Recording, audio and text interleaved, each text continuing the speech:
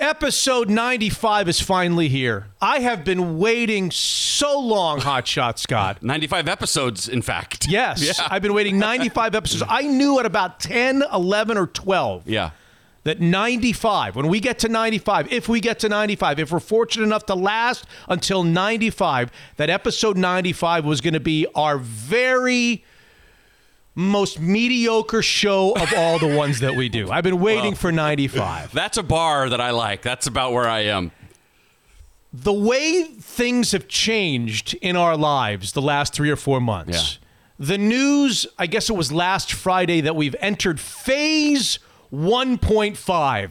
Yes, we have. The excitement level of restaurants and people within the community, people having celebrations that the state of Washington or King County, I don't know if it's just King County. I guess it's just King County. Well, I think it's county by county because some counties are in 2, and I don't really know how it all works. We're lagging behind in King County. That's right. Yeah. 1.5, which means restaurants, if they want to, can open inside seating for up to 25% capacity, outside seating up to 50% capacity. That's the biggie. I know in your family, you guys are talking haircuts and hair color what we're going to do to celebrate and welcome phase 1.5. First of all, it's great to see you. And as I check Twitter, neither of us have been canceled, unlike a lot of people out there. So that's a good start. Who's been canceled? Jake Fromm.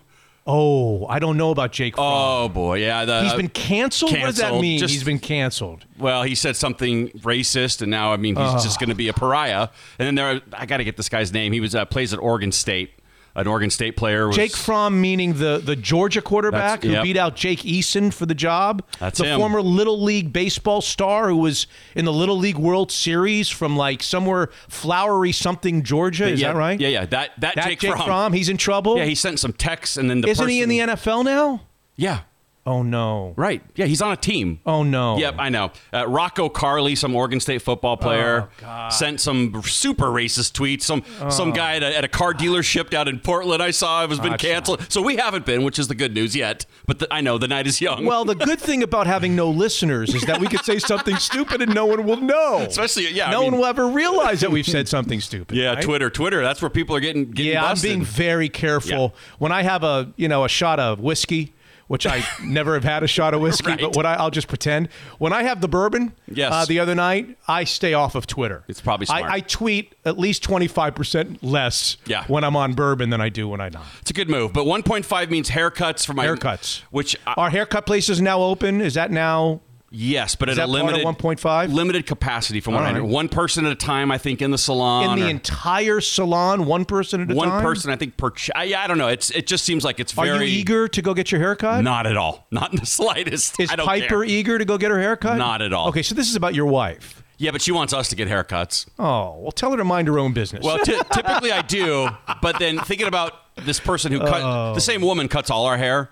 So we want to get her the business and you know what I'm saying? So, I see. And my wife hasn't done anything at home to it, so she's freaking out. Well, I would think that everybody, well, maybe not. Maybe you're going to tell me not. I would think that a lot of people are having the conversation that the Levies are, and that is, what's our strategy with restaurants? We have missed the ability to go as a family and sit down somewhere inside.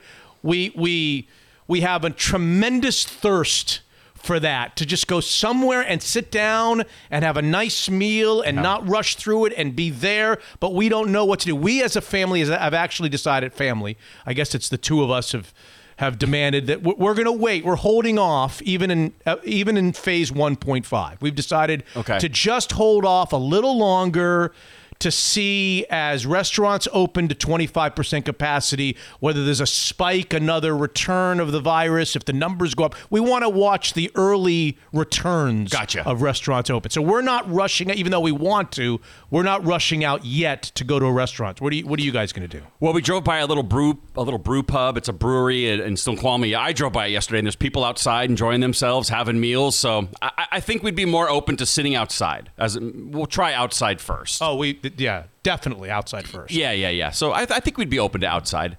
But I drove by a restaurant in Tacoma that's been there 45 years yesterday, and they're out of business. So I hope that when people do start... Out of business. I know, 45 years. It's called Johnny's. People would know it from this area. It's been in Tacoma since I'm a kid. And there's a lot that had to go out of business. So the ones that do come back, let's help them and support, as many as we can to keep these people in business. When do you think you'll be ready to go sit inside with your family of 3, the old-fashioned restaurant experience? When are you going to be ready to do that? Well, tell me what you and your wife decide when the returns come in, and then I'll just piggyback on what you guys are doing. So you're kind of waiting to see. Yeah, kind of, but I think I'd be fine with outside. I think that would be. By the way, I went to bubble tea again with my daughter. Oh, we're back to bubble tea. First of all, you and I... And the waffle. And the waffle. Yeah. It's like changing tires. Dunking the waffle in Oreo cream or something. Oh, God, that sounds delicious. And gross. Right. At the same time. You and I need to buy one and it's just printing money. Buy what? A bubble tea? A bubble tea place. Oh. A restaurant. Really? You buy it, I'll run it. I'll have nothing to do in 3 weeks. So I'm the perfect candidate. Throw your money in. They're just printing 3 money. 3 weeks. Packed. You're down to 3 weeks. I'm down to 3 weeks, yeah. How's that going? Well, I'm not the greatest time to be out there looking for a job. Me and 40 million of my friends are all looking for jobs. So I don't mean to laugh. Yeah. If I don't laugh, I'll cry. Yeah, exactly. How are you guys doing with all that? Stress, anxiety? Yeah, it's not my first time I've had to go through this. So, I've been let go before. Yeah. But, No chance that they'll change their mind. No chance that they'll be rejuvenated in the way they look at Forza. No chance that they'll move you somewhere else. I mean, what can I do? Is there anything? Can I make any calls? Because I know people want to hear from me. They trust me. Mitch, call your buddy Ballmer and see if he needs a pool boy or something. I can live on his property and take care of it. No, I suppose there's a chance they could extend me. I mean, yeah, it's really unique circumstances right now, and trying to find a new gig is tough. So I'm sorry. Anyway, I'm not trying to bum everyone out. Bubble tea, that's our move. Going Bubble forward, tea. yes, we're going to buy one. Mitch Unfiltered is available on most podcast platforms like Spotify and Apple Podcasts and Google Podcasts. We want you to subscribe. We want you to listen. We even want you to rate us because, as you know, this is the number one-star podcast in all the United States of America. Yes, we're very proud. We are a great one-star. As one-star podcasts go, yeah. We're right up there. Yep. We might have to change classifications and jump up to 2 stars one of these times, all right. Especially if some people start dealing us, some 4 and 5 star ratings. Yeah. That's right. Become a patron by visiting MitchUnfiltered.com and clicking the little button that says Become a Patron. For $5 a month, you get the extra shows, including the full new show that will happen on Thursday. That'll be 95p, and I'm sure once we get to 95p, Hotshot Scott, I'll be saying something along the lines of, I have been waiting for 95p for months and months. Right. We want you to become a patron, kind of like some of our most recent editions. We like to make fun of the names, not make fun of the names. Yeah. But only 1 out of 3 is really going to work, I think. Okay. Justin Sartell is a new patron. Alex St. George is a new patron. And Derek Estrada. Derek Estrada brings back a lot of memories, right? Oh, sure. His cousin Eric?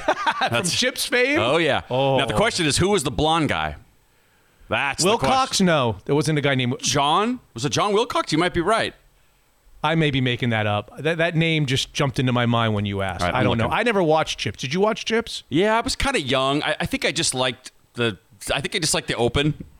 And I don't know. I don't think I really knew what was going on, but I remember watching it. I ever watched an episode of Chips. Find out what the partner's name was. Eric Estrada got all the headlines, right? Yeah, all the girls. He got all the girls and all the headlines. I was thinking, what must it have been like to be, for instance, the Fonz in 1976, like to be Henry Winkler in 1977? I mean, people who weren't around then, was there anyone who could have got more women than Henry Winkler? I wonder if he was married. I hope he wasn't married. I hope he got to enjoy being the Fonz. I know a little bit about Henry Winkler, and what I love about Henry Winkler is even back in the day where he played the Fonz, he was about personally and individually the most opposite human being that you could possibly be. He was so different than the character that he played. I know he's an older man right now. He's like 75 or whatever he is. He's in his 70s, certainly. But if you can't, you listen to him for like 10 seconds and you're like, I can't believe that guy played the Fonz. You look at him and you listen to him for like 12 seconds. Yeah. And I can recall the last time I was in Los Angeles with the family, we went to lunch somewhere. We're all eating sandwiches and the Fonz walked right through the door. Really? And I got such a big kick out of it. And my kids are like, oh my God, Dad, settle down. They thought I was like a group. I was like, you don't have any idea. Yeah. That man right there, he's wearing a pink like golf shirt and yellow pants. Yeah. I mean, I said, that guy was the Fonz. You don't understand. And You don't. They just, no. Not only was Just he blank looks. he was the coolest guy on the planet and the toughest guy. Remember, he'd win every fight. Like if you needed help at 5'7", 145. And he didn't have to comb his hair. It was always perfect. How do you improve upon perfection? Yeah. It was always perfect. And he couldn't say he was sorry or that he was wrong. He would say, I was Yep. couldn't get it out, Yep. or he couldn't say sorry. He just snap and ladies would come running. Good to be him. So I've always Cunningham? wondered. In my office. The bathroom at Arnold's was the office. Yeah. So I always wondered if he got to enjoy himself. But Eric Estrada's another one who I'm sure had Did you find out what the name of the partner was? Not John Wilcox. Larry Wilcox. Is that true? Yeah, so nice work. Yeah. That was half right. What's old Larry doing these days? Let's get him on. Is he? God willing, he's alive. Yeah, I don't know. He could be 80 years old right now. Was he? Oh, wait a second. We're going back to Estrada. Estrada's not that old, so he must not be that old. Yeah, I bet Estrada's older than you think he is, if you had to look it up, Chips. which I'm trying to do. Episode 95, we'll have 3 guests, Hotshot Scott. I think you'll enjoy the variety of guests. We really should talk about Lavelle Moten, who was on the last episode of Mitch Unfiltered. Not 94P, but 94, and got a lot of different reaction. Some of the reaction that we received actually led to a guest here on episode 95, because one of the people that reached out to me in the wake of the very emotional interview that I did with Coach Lavelle Moten of North Carolina Central University and his ordeal and experience with racial profiling and being, I mean, those stories, you certainly have listened to it by now. Yeah. Just want to make you sick, Yep. right? A retired local police officer by the name of David Crocker reached out to me. He said, I'm a Mitch Unfiltered listener. I'm a Mitch Unfiltered patron. Wow. I love the show. I'm a retired police officer, and I just want to offer the other side. I want to offer a different perspective. I want to offer you and your audience. I heard the Lavelle Moten interview. It broke my heart as a former police officer, and I just would like to offer you a different angle and a different perspective to this story, the police angle and perspective. So I said, absolutely. Yeah, I'm curious to hear it. Yeah. He was so passionate, David Crocker was, about the Moten interview that when he sent me the email, no joke, he wrote, too much to type, listen to the attachment. I've never gotten an email like this where the person actually put his phone up to his mouth and then spoke for 10 minutes and then attached it to the email. It was like a voicemail. Sure. He didn't have my number, so he wanted to leave me. He said, I don't want to write this. And you could just hear... You could hear the emotion in his voice on this little attachment to the email. So I said to myself, I think David Crocker should be invited if he wants to come on. And he said, I do want to come on. I want to tell you my experiences as a police officer, the other side of the story. He said, but I would only ask one favor and one condition, and that we don't identify my local police department, because I love those guys. I still have people that I worked with there. Yeah. I don't want this to be about them. I want it to be about me, my experiences, and just offer your audience a different perspective. So we'll do that on episode 95. You keep hearing that nobody hates bad cops worse than good cops because it gives them all a bad name. Yeah. So it sounds like he's one of them. What did you think when you and I were together last? Well, maybe. No, when we were together last for 94P, you probably had already heard the Lavelle Moten. Did we talk about that on 94P at all? I think we hit on it a little bit. Yeah. It was tough. It was a tough listen. It was hard for me to listen. Going 20 miles under the speed limit, keeping his driver's license up on the dashboard. Every time you get in your car, you just wonder if you're going to get effed with. I mean, what kind of a life is that? The story of his wife asking him to go 15 miles under the speed limit because she didn't need him getting pulled over because he's black with the kids in the car and having an ordeal right in front of those kids.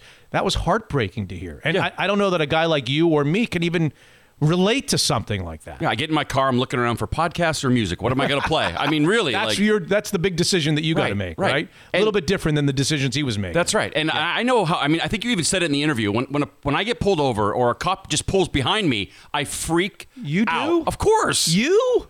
I don't. Hotshot Scott? I even tough guy football player? Well, they have a gun and I don't. I even turn the music down like I'm in Footloose, like I'm going to get in trouble for that for some reason. Did you sense that when I said that to Moten on the interview did you hear me kind of feeling, I was feeling a little insecure admitting that. I don't know whether other people have that same feeling. I don't know why. I could be driving 30 miles an hour in the right-hand lane, which is not often, but I could be driving 30 miles an hour in the right-hand lane and or 45, well under the speed limit, and a police car, I see a police car like in my rearview mirror or on the side mirrors. Yeah.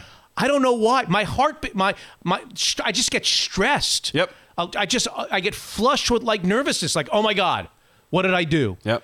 And, to admit that, to have to deal like he had to deal with it, or, like African Americans have to deal with that type of treatment is just hard to understand and comprehend. It's ridiculous. Take you and I stress and multiply it times 100 every time you get in the car. You seriously don't know if you're going to come back alive.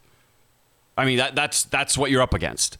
So yeah, I can't relate to that. It's terrible. We'll hear from David Crocker, who reached out to us, a retired police officer here locally in the state of Washington. Gregg Thor Godar. Now, you won't know that name. Gregory Thor. He likes to be called Thor. He doesn't want to be called Greg. 73 years old, on a pleasant hike with his wife in Idaho 2 Fridays ago. Okay.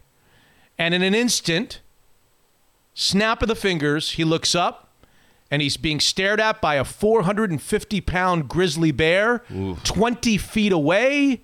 And then the bear says, and comes charging at him and attacks him. And he lives to tell the story.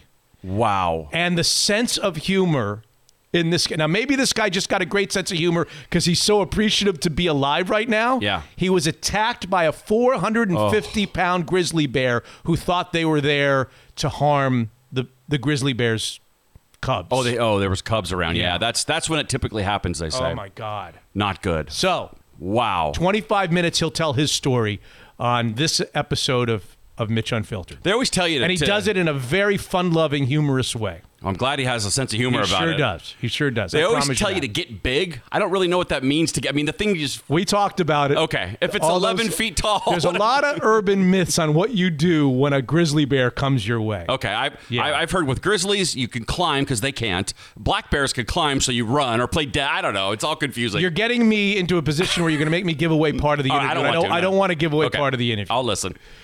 Let's just put it this way, Hotshot. The next time you face off with a 450-pound grizzly bear who's a mama bear who's mad that you might be threatening her kids, don't run. Okay. Don't try to run away. That's probably not going to work According out for me. Mr. Thor, sorry. Jeez. Don't try to run away. What a crazy story. Yeah, you don't want to run away. All right. I'm writing that down. Don't run from grizzly bear. Gotcha. Anyway, Thor Godar will tell his story about what happened about 10 days ago when a grizzly bear attacked him in Idaho on a trail. And then our third interview will be Sonic's legend and new Hall of Famer, Jack Sikma. Oh, great. I thought of Jack. Well, I think of Jack all the time. Jack and I play a little bit of golf together. But when Wes Unseld died the other day and you and I talked about him on 94P for the patrons, I thought, Wes Unseld, Washington Bullets, 2 consecutive NBA finals against the Seattle Sonics. Who went up against him? Well, Jack Sikma did. And then I thought, geez, we haven't visited with Sikma since he was inducted into the Hall of Fame. And we haven't visited with Sikma since the Jordan series was aired. And Sikma is, by the way, one of the guys that gets posterized by number 23. Yes, he is. When he's in Milwaukee. It's a long line of people, but yes, he is one of them. And I thought maybe we chat a little bit about that, nice. if he's okay with that. So Jack Sikma will join us here on episode 95 as well. I thought his speech was great, by the way, if you haven't watched it. I have not seen his speech. The Hall of Fame speech, I thought Really? I thought it was good. And it was a little self-deprecating with his hairstyles. He went through some pretty funny hairstyles. The perm and then the completely straight. I thought it was good. Good for him. There's actually a trivia question, and I don't know that I have it in front of me. Let me see if I can find it really, really, really, really quickly. I may not be able to because I may not have it on this sheet of paper. An NBA trivia question. An NBA trivia question, which I love.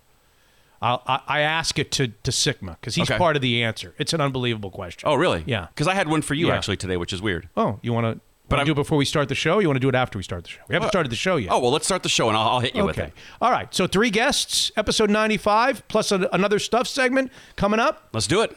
Episode 95 doesn't start without a few words about our partners, like the Kirkland office of Guild Mortgage. Call 425-250-3150.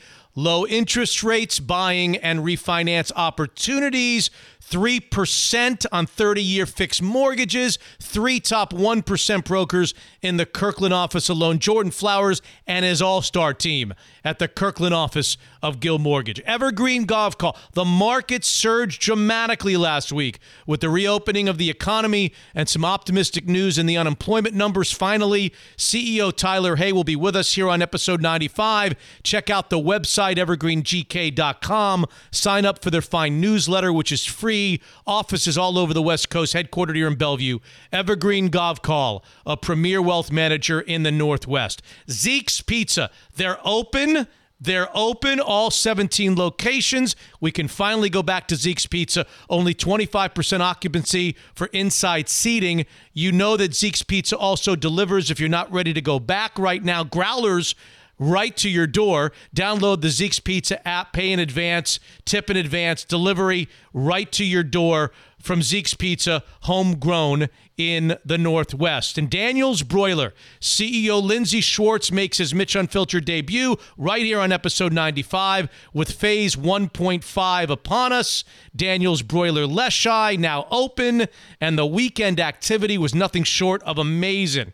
Even at the allowed 25% maximum, people racing to Daniel's Leschi to celebrate special occasions that they had during the quarantine or Mother's Day, and supporting a stalwart in our community for the last 40 years. Delivery and pickup also available at Daniel's Leschi. Just a matter of time before the 3 other world-class Daniel's Broiler locations open their doors. Episode 95, I've got a good feel, starts right now. Unfiltered. There's one guy I'm done. I'm OD'd on. I don't want to hear him. I don't have any interest in listening to what he has to say in between the lines. And he wears number 25 for the San Francisco 49ers. I'm done. I've heard plenty from him. If we could mic everybody else, I'm okay. I've heard all I need to hear from Richard Sherman. Unfiltered. 98% of all the people that have had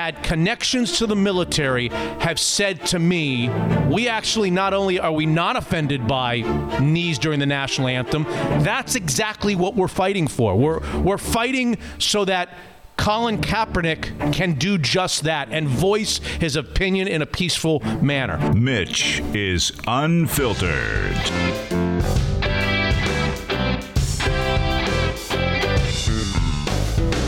All right, the official start, Hotshot Scott, of episode 95.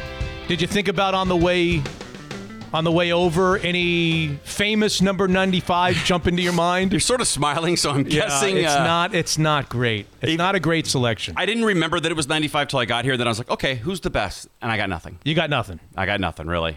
Well, here's the encouraging thing. Okay. That 95 is the number before 96. Yes, it is. And next week will be episode 96, which should be episode Tez. Yeah, Cortez Kennedy. Cortez Kennedy, who left us way, way too soon. Do you remember him at Miami? I mean, were you Oh, of course. Yeah. Of course. Who was the other Miami defensive lineman who passed away? Brown.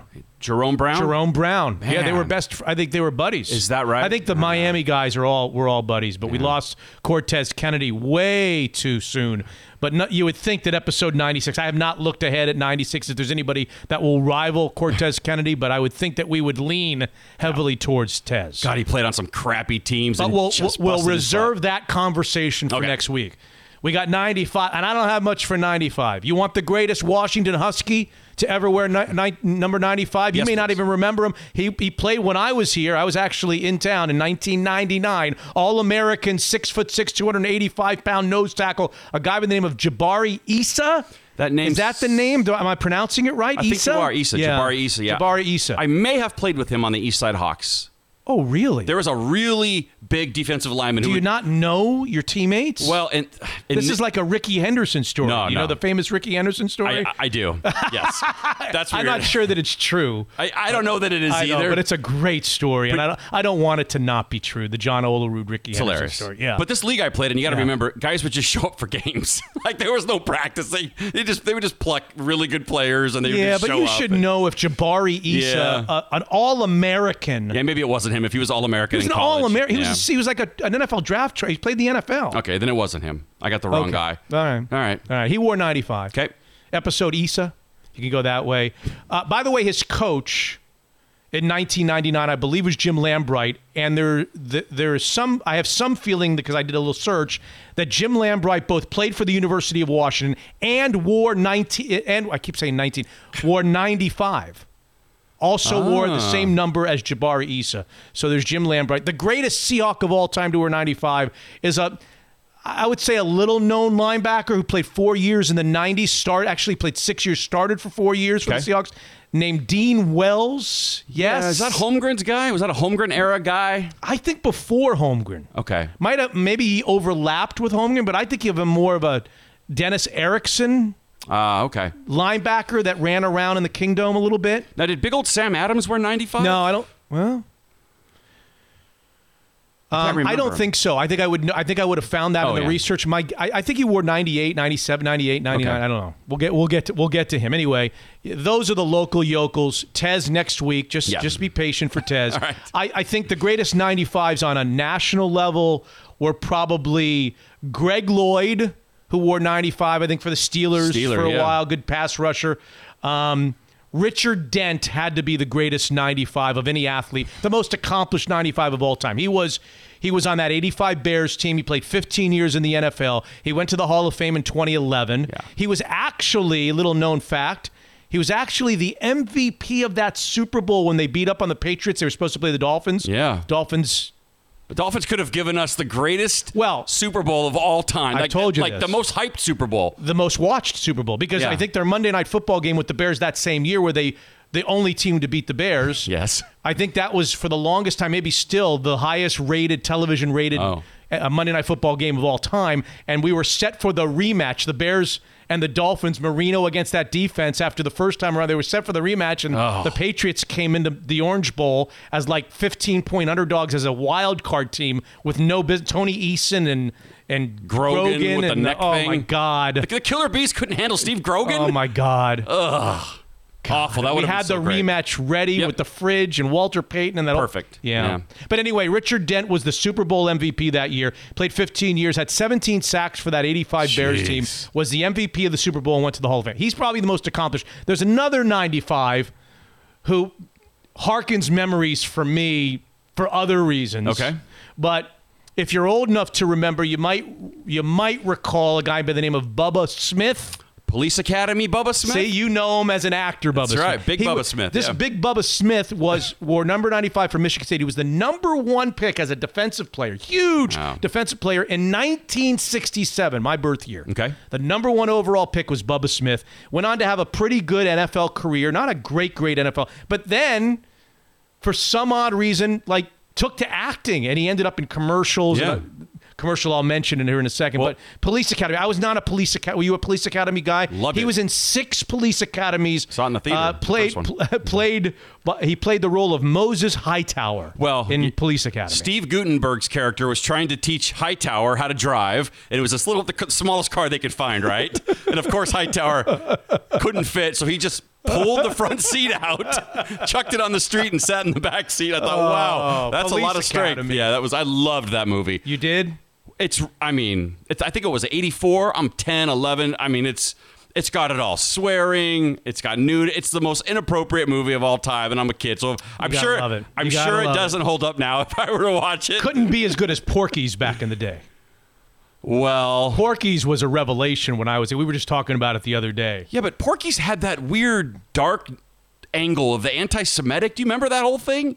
I should. You should. But I don't. Yeah, it wasn't all just straight comedy, even though it had some good parts. It was raunch. It was. What I remember is every kid my age, 14, was trying to go see Porky's. I had to wait till VHS. We were, I think Porky's was the invent and the start of buying a ticket for one movie and trying to slip into the other one. Because the truth is, I'm not that old, but I am kind of old. I remember when the theaters were only one. It was only one movie in a theater. And I remember when it went to 6 and 8 the multiplex. And 12. Yeah. And when it did, that's when Porky's became an option. Now, Porky's and Fast Times came out about the same time. Yeah. Were you excited to see that as much as Porky's? Yeah, no, Porky's. That was the one? Porky's was a legend. For me, for our generation, everybody wanted to see Porky's. Yeah, everybody wanted to see I had to wait till VHS and watch it with my parents. But when I think of... no good. That's no good. When I think of Bubba Smith, I'm hopeful this is not completely out of your... Now, we're separated by how many years? I was born in 74. So 7 years. Yeah. It may just be... This reference may just be in my wheelhouse, but out of yours. You may be just too young to remember specifically the Miller Lite beer commercials. Oh, no, I totally remember it. The less filling, tastes great, less filling commercial. Tastes great, less filling was a huge part of my life. Oh, my God. Every sporting event had multiple commercials in it. Of course I remember that. And I know that you've had this type of experience, but as I was preparing for the show and I saw that Bubba Smith wore 95, I started just daydreaming about my youth, about these commercials. And I went back and I looked. I was like, how many of these things were there? You remember, again, there's a lot of people that don't remember this, and I won't belabor the point. But this was a series of 200 commercials. Wow. This campaign, Miller Lite, tastes great, less filling. Less filling, tastes great. They had 200 different shows, and every show had like celebrities, athletes, superstars, actors.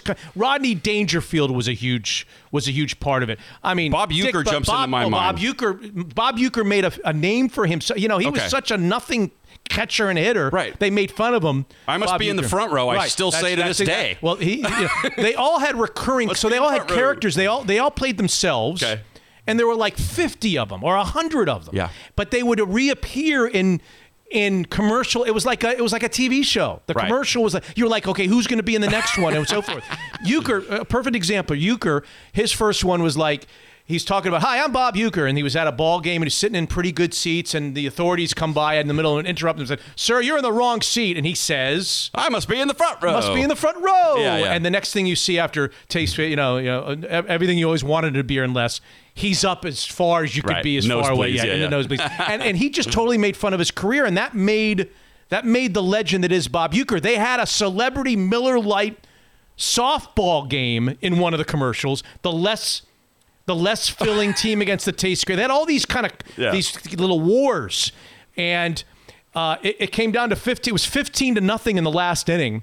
And Billy Martin, who was in the commercials, it's like, okay, so 15-0. We can bring our reliever in. He's not going to blow this. And he calls to the bullpen and he grabs his tie and does this. Gotcha. He's calling for Rodney Dangerfield. So Dangerfield comes in the softball game up 15-0, and they just start lighting him up with 2 outs. So just lighting him up, and it gets to 15-15. Yeah. The score of the game is 15-15. Rodney's now giving up 15 runs and 2 outs. And Frank Robinson, legendary baseball player, Hall of Famer Frank Robinson, looks down his bench because a female is now due up. One of the female actresses that's been in the commercials on that team is due up, and he's like, he looks down the bench. He's like, "Do I have any pinch hitters left?" And Uecker's face comes out and goes, "I'm ready." And everybody turns to the girl and goes, "No, go ahead."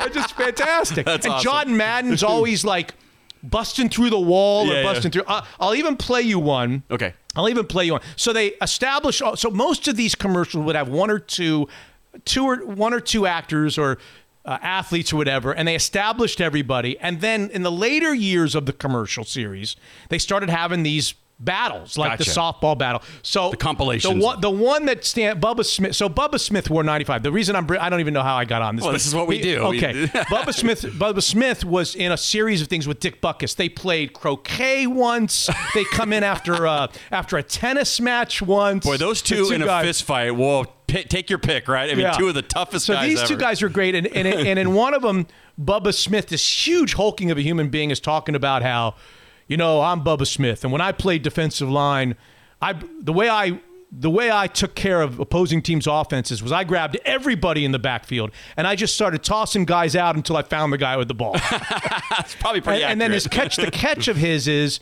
I love Miller Lite. It tastes great, and it's less filling. But what I really love are the easy opening cans. And he takes his hand, and instead of flipping it open, he just pulls the top off. I love the easy opening cans. So fast forward. It's a simpler time. We couldn't do. They'd have to have a warning. They'd have to have a warning. Please don't do this at home. Honest to God, you waited for the next one. There were 200. A campaign of commercials normally like 7 or 8. There were 200 over years. We waited for the next commercial. You loved these commercials. So I think you'll get a kick out of this one. I got the audio of one from 1982. You were... I am 8 years old. 8 years old. I'm 15. Okay. I'm 15 But years I'm old. watching TV, all the time. And they have a beer match between and it was always a big fight between which is Miller Lite. Is the best part of Miller Lite that it tastes great? Yeah. Or is the best part of Miller Lite that it's less filling? And there's less filling, tastes great, less filling. Yeah. There was always an argument. So they wanted to settle it in this. Go ahead. You were going to say something? So if let's say Bubba Smith was always tastes great, so do you think that they were smart enough to keep him on the taste great side? I'm wondering. Yes. So he never did both. I don't know. I don't know. I don't know that I followed the allegiances. But here, I'm just so they curious. had a bowling match that tastes all right. great, and you got to go back. I'll post this on. I already did. I actually posted it on Twitter earlier in the day. Maybe you just saw it. Maybe you did. But this is just fabulous. I'll try to identify as you listen to the sounds here. I'll try to identify the people that are in the commercial. Deacon's my name, and Deacon bowling's Jones. my game. Gutter ball. John Madden. He bowls, and 3 lanes worth of strikes. Come on, 3 strikes and you're out. Billy We Martin. just won another round of light. Tommy Heinsohn. Yeah, light sure tastes great. Red Arbor. An umpire is going to bowl the ball the wrong way. There it is, down there. Take your time. 8 ball in the pocket. Steve Mizrack. This ball doesn't have any holes in it. Bubba. Yeah, it does. Score's all even. Last frame, who's up? Rodney. You gotta be a mistake. Hey, you kidding? It's a piece of cake.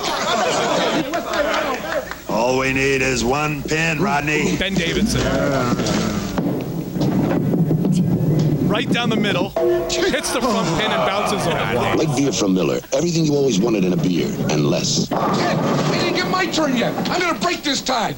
John Madden jumping through it. So amazing. By the way, that voice guy was great too at the end. Oh, God. Perfect voice guy for that. Everything you've always wanted in a beer and less. Is that Don LaFontaine, do you think? The movie trailer guy? I don't think so, but In I a don't know. world. He that made Yeah, that I think famous? it may be. All right, I don't know what it is. Anyway. Great. I mean, Bubba Smith. When I saw that Bubba Yeah. Smith wore 95, and I just went on a 15-minute crusade about the Miller Lite, the greatest set of commercials. If you're my age, you just got a great chuckle. Everybody who's my age or older just got a great chuckle out of those last 10 minutes, and everybody who's younger than you were bored out of their mind over the last 10 minutes. And I'm sorry to all of you. now I don't want to cause a bunch of work for you, but maybe, Yes. we did the TV themes. Commercials, best commercials might be a fun are we 64. doing another one? Well, I just something to think about. Yeah. But like Great commercials. Like this would have to count as one though, not right? Just There's one. so many of them. Best campaigns. There's got to be a ton that we're just forgetting about that we're so like Where's the Beef and all those classic ones. That'd be kind of fun. I'm telling you, there's nothing like this. There's nothing. They had a golf match. Rodney is in all of them. Now, is Rodney always the foil? At Yeah. yeah. Well, in the big matches they are, but in '82, what was Rodney? Rodney Dangerfield had done Caddyshack. I'm trying. Was he a big star in '82? Rodney? Yeah, I think so. Okay. I mean, I don't. I'm not good with years. I don't know yeah. when Back to School was. Yeah, or, I was just wondering if this maybe helped him a little bit being in these ads, these spots. Kind of helped. That could help Euchre. I'm wondering if this helped Rodney a little bit being in these. It may have. Okay. It may have, but Yeah, I was wondering who Rodney Dangerfield was when I was a kid. Like, who's this goofy guy? Here's a regular one. Okay. You know, a lot of people think Billy and I argue all the time. Actually, we agree on just about everything, right, Bill? Yeah, you betcha, George. We even drink the same beer. Light beer from Miller. Light's got 1/3 less calories than their regular beer, and it's less filling. And the best thing is it tastes so great. No, George, the best thing is less filling. No, Bill, it tastes great. Less filling, George. Billy, it tastes great. Less filling, George. Billy, Yeah, George. you're fired. Oh, not again. Light beer from Miller. Everything you always wanted in a beer, and less. Wow. I would love to know what Steinbrenner was paid to do that. I mean, that must have been is he a guy that needed the money? No. When was the last time you saw an owner in a commercial? Right. I mean, how much did they have Miller to Lite. pay? I mean, Miller Lite. It got to be so big, everybody wanted to be in them. Well, I guess that helps. Yeah, people want to be part of it. So huge. That's great. Okay. Anyway, let's get off. Hey, the Bubba Smith wore 95. Okay. That's my long story. Long story short. Right. Bubba Smith wore 95. All we need is 1 pin, Rodney. Who's up? Rodney. You just knew it was you knew it, right? You just knew it was going to be Rodney was up in a tie game. No respect. Oh, None. God. All right, before we finish the first segment and we get to the 3 interviews and we got the other stuff segment, I know you got some stuff for you. Should we touch on the Drew Brees stuff? We talked a lot about it on 94P back on Thursday's release. At that point, he had done the interview with Yahoo. Yeah. He offended a lot of people. His tone was way off. I don't think it was necessarily what he thought the national anthem stood for, but it was his lack of empathy. It was I think the comment was, I will never agree with anybody who, disrespects the flag. That's right.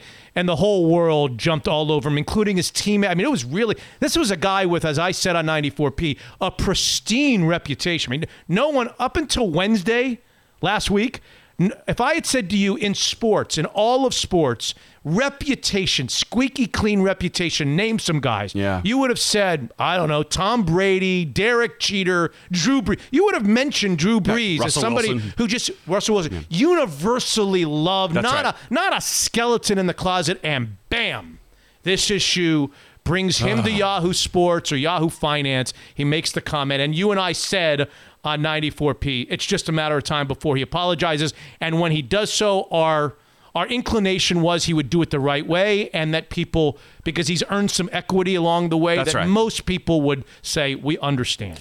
Yeah, and there was pictures of him kneeling with his teammates as well. I haven't seen those. Yeah, there's pictures of him kneeling for the anthem. He was during the anthem. He know. Yeah, and he had his arms. He's clearly not a guy who's against that whole movement. He just sort of worded it wrong, and it really irritated. It kind a of lot of people. speaks to the issue, and I'm not making excuses for him because I don't like or dislike Drew Brees, and I understand why everybody was at odds with what he said and how he said it. But it speaks to something that you kind of brought up on 94P, which is, when you get into this kind of really sensitive, heated, everybody's on edge over something, you got to be careful the interviews you choose to do, and you better pick your words. You better be very, very careful, because even somebody who's got a good heart, and I'm not saying that Brees is, I am not defending him. Please don't, I don't need the letters. I'm just saying that it's a dicey, you choose to start speaking out when sensitivities are as heightened as they are and were.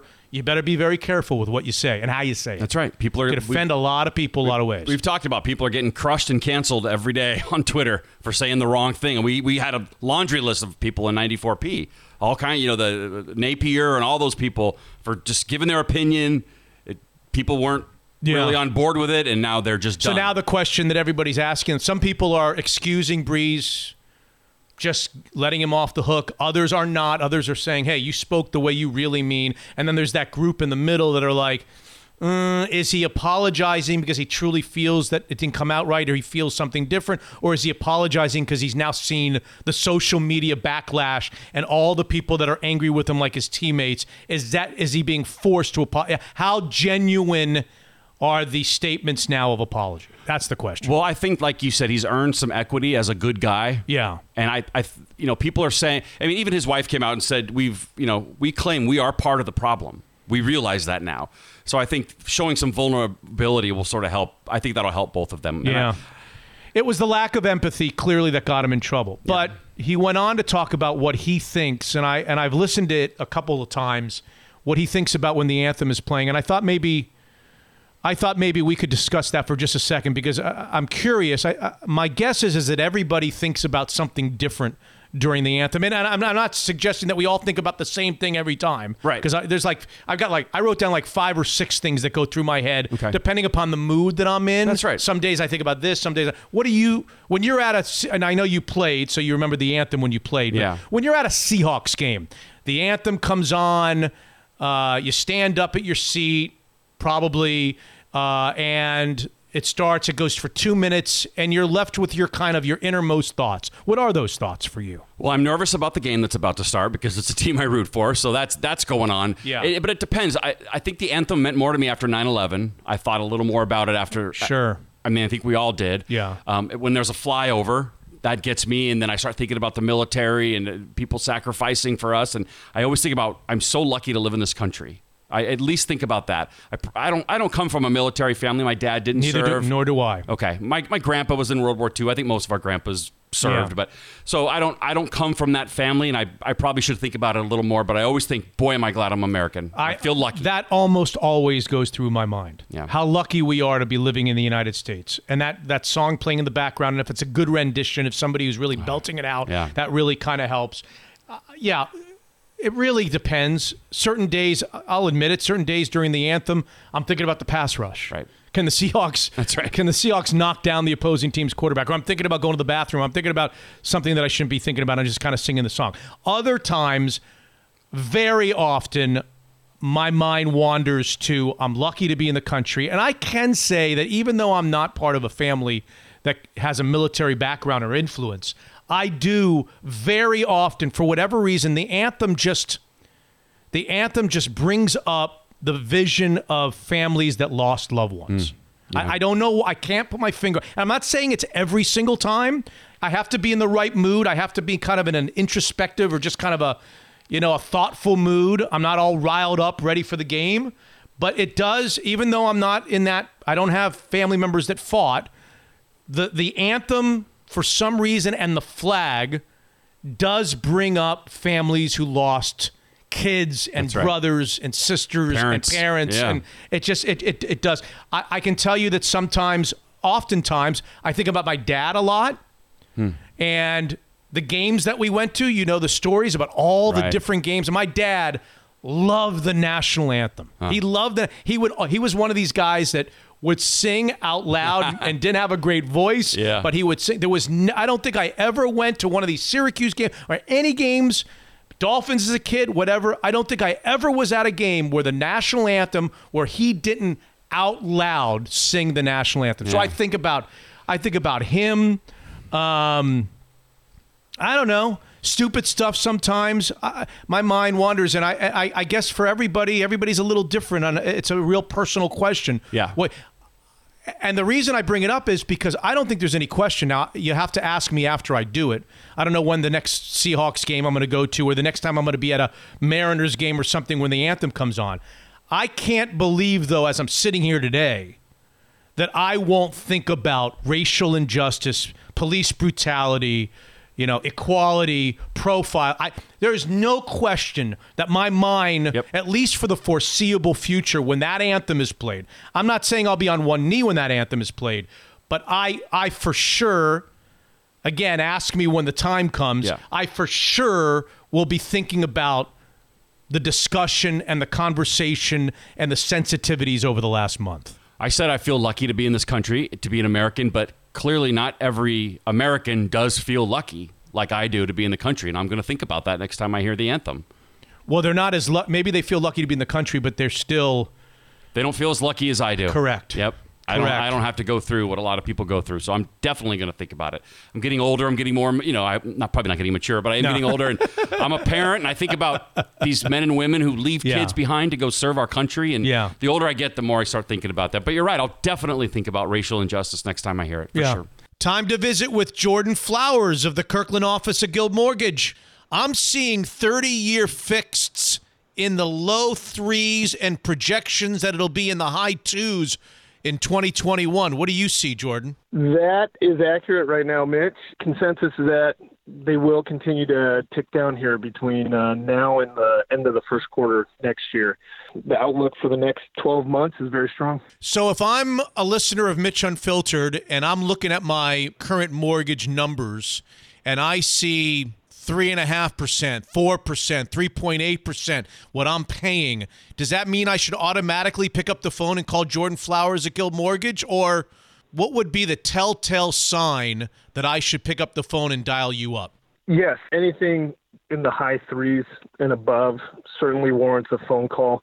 The old adage is a full percentage point drop in interest rate. Anywhere between 0.5 to a point or more in percentage drop might make sense. And then there's also the options, as we've talked about, looking at converting your 30-year into a 25-year or 22-year or 20-year and dropping the interest rate even further and keeping your payment the same or a little less, but cutting off 3 to 5+ years on your mortgage payment. So anything in the high 3s is certainly worth, and higher is worth a phone call. All right, so Joe Schmo's listening right now. He's got a 4% number on a 30-year fixed. He calls Jordan Flowers. Jordan Flowers gets him into what? And we don't start all over again, right? He continues, if he wants, he continues right where he is in his mortgage payments. We can set it up to any amortization term that he wants, 20 years to 30 years. On a 30-year fix for your listener at 4%, we would be looking in the low to mid threes, depending on loan to value, credit score, all those factors. But definitely low threes right now. If people are interested in paying a point, we might even be looking at 3% or below. Tell everybody how they call Jordan Flowers and his team, and how long of a phone call are we talking about until you or a member of your team can say, hey, here's what we can do for you comparatively speaking to what you're doing now? Yeah, it's a quick, easy phone call. Direct line into my office is 425-250-3145. You can also call the 250-3150 phone number, right. And you would get Mindy at my front desk. 5 to 10 minute phone call just to kind of get an idea of where you're at right now, what your numbers look like, and where interest rates are currently. And then we follow up with you with a mortgage coach, loan estimate, and see if the numbers make sense based off what your goals are trying to be achieved. Perfect. Also a very hot buying market right now. Lots of multiple offers. Prices are escalating again. Good time to be looking at listing your home or jumping in and buying right now. Again, Jordan Flowers and his team ready for your phone call. All it takes is a call to find out whether they can do something very beneficial for you financially. 425-250-3150. That's 425-250-3150. The Kirkland office of Guild Mortgage. Unfiltered. The scenes are heartbreaking, tearing at the very fabric of America. The distrust. For so many watching the unrelenting images of rage, peace seems out of reach. While across the country, some officers doffing protective gear, taking a knee, and for a slight moment, they and the crowd become one. I hurt as much from what I saw as I do when I see a cop get killed. The African American community is an outrage, and I understand, rightfully so. And we have to be better. As law enforcement, we have to be better. Glimpses of hope breaking through the days of rage, offering a chance that somehow, this time, might be different. Those of you who checked out our last episode, number 94, know that we had a very sobering conversation with North Carolina Central University hoops coach Lavelle Moten, what it's like to live with racial profiling and some police misconduct. An important listen for those of you like me who just have a hard time relating to that kind of treatment. A few days back, I received a heartfelt email from a Mitch Unfiltered patron who spent many years on a local police force. He asked me to consider the other sides of the issue. So here he is. David Crocker is with us.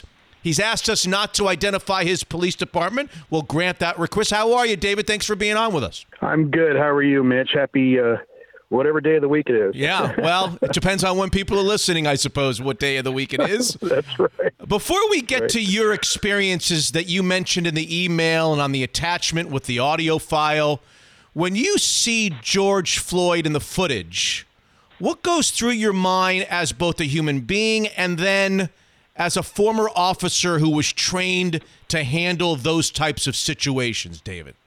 I have to go back even 20 years earlier than that to the Rodney King, the first time I saw the Rodney King video. I remember standing in my apartment as a young 20-something-year-old guy who had never been hired as a police officer yet. But I had been an explorer with the sheriff's department down in Southern California in my high school and early college years. Just heartbroken by what I saw. I remember the first time I saw that footage, just standing there literally yelling at the screen, like, what in the world are you doing? And so when I see the footage of Mr. Floyd, it brings back that of however we got to this point is wrong, and I'm not an expert on the proper techniques to be used, currently today. I don't know what they're training. My career as a police officer was 10 years ago or longer, but just to see that, it's heartbreaking. It's like, can't we find another way to address this situation? I do know from an initial response, even if there was a resisting that was happening, okay, however they got to that point, to keep his knee on his neck that long was just not. I mean, he's complied, and so it was just tragic to watch. And then to obviously to see the aftermath has just been heartbreaking from every possible angle you can imagine. And when you heard Lavelle Moten's discussion with me on episode 94, David? That's what really tore me up. And that's when I reached out to you, because it brought back to me a couple of 2 to 3 instances in my 8 years with the police that really disturbed me. And they stood out to me on, it brings a valid perspective to what he was sharing. My experience from the patrol car was just as disturbing. I had a couple situations where citizens would call in on an individual. You get a call in, a black individual standing on the corner at a bus stop, and it's unfortunate. That would be the call, suspicious person. And it's like, you've got to be kidding me. You have got to be kidding me that you called that in. And I think the thought was, if it had been a white person, would they have called it in? And so then, as a police officer, you're in this horrible spot where, how much energy do I, what do I need to be doing from an investigative standpoint? Do I just say, hey, no response, or do I literally have to investigate? Because what was it, a suspicious person? And you're just going, oh my gosh, because now you're like, well, you're not going to. You have to be very sensitive to the needs of every citizen you meet. And I remember just, my philosophy was, all right, well, I'm going to drive by and wave. That's all I'm going to do. And whoever's standing there gets a nice wave from a cop, and I keep on going, and then if there was, that was my perspective on it, because to me, it was frustrating that was the call, because I always compared it to, well, if they had been calling in, if it was a white person, or would they have called it in if it was a white person? And so, that was a very disturbing, thing to have happen. It didn't happen a lot, but it happened enough that you go, boy, that just leaves a bad taste in my mouth. And then I had another situation where I had a citizen call in a potential burglary in progress. And I go and I meet with them, and I say, what's going on? They say, well, I saw a young black man jump over a fence. Okay. Is that all? Yeah. Did you see him break into the house? No. Just saw the going over the fence with the backpack. Well, I look at my clock. It's the middle of the day. It's in my watch. The middle of the day. It's like 2:15, 2:30. And I'm thinking, well, was this a kid coming home from school? Because he said it was a young man, teenage kid, So then I'm in a really tough spot, because I don't want any citizen to feel uncomfortable. But at the same time, somebody saw an individual hop a fence into a backyard. Okay, well, how do I investigate that? How do I do my job, what I'm required to do? Let me interrupt. What is your job, and what are you required to do? I didn't interrupt with the bus stop one, but you get a call like that you are individually kind of dismissing in your heart and in your mind as something that's profiling. But what is your job? Is your job, once you get that call, you must drive by and wave, you must go investigate, or do you make some sort of a decision on what you're going to do? I think during my time there, I think there's an officer discretion element to it, but I think there's also an element of, if it was in fact an individual hopping, because we had burglaries that happen during the daytime. So you see an individual hop a fence and another citizen calls it in. I kind of had to ask myself, would I find there an investigative need regardless of skin color? And that was my philosophy. There may not necessarily be a guideline in your policy manual that says you have to respond to that. But when a citizen goes and calls, you have at least one simple element of duty at the time.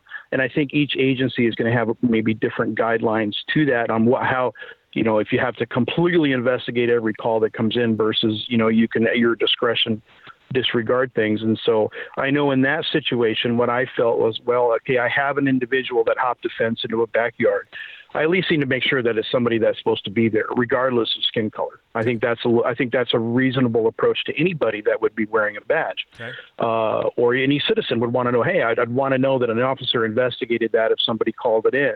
If one of my neighbors saw somebody hop my fence, I would want at least them to take a look. And so I felt like the best way to approach that was to go from like 3 or 4 houses in a row and knock on every door. Hey, a citizen across the street saw somebody hop a fence. Is everything okay here? And so I went to the first house and I, is everything okay? Oh yeah, everything's fine. No problem here. Okay, not a problem. And what's your name? Well, we're the Thomas family. Okay, well, nice talking to you. You guys have a great day. And then I went to the next house And everything okay here? Somebody saw somebody hop a fence. Just want to make sure everything's fine. Oh, everything's fine. What's your name? We're the Smith family. Well, then I went to the house that the individual had actually called it in on.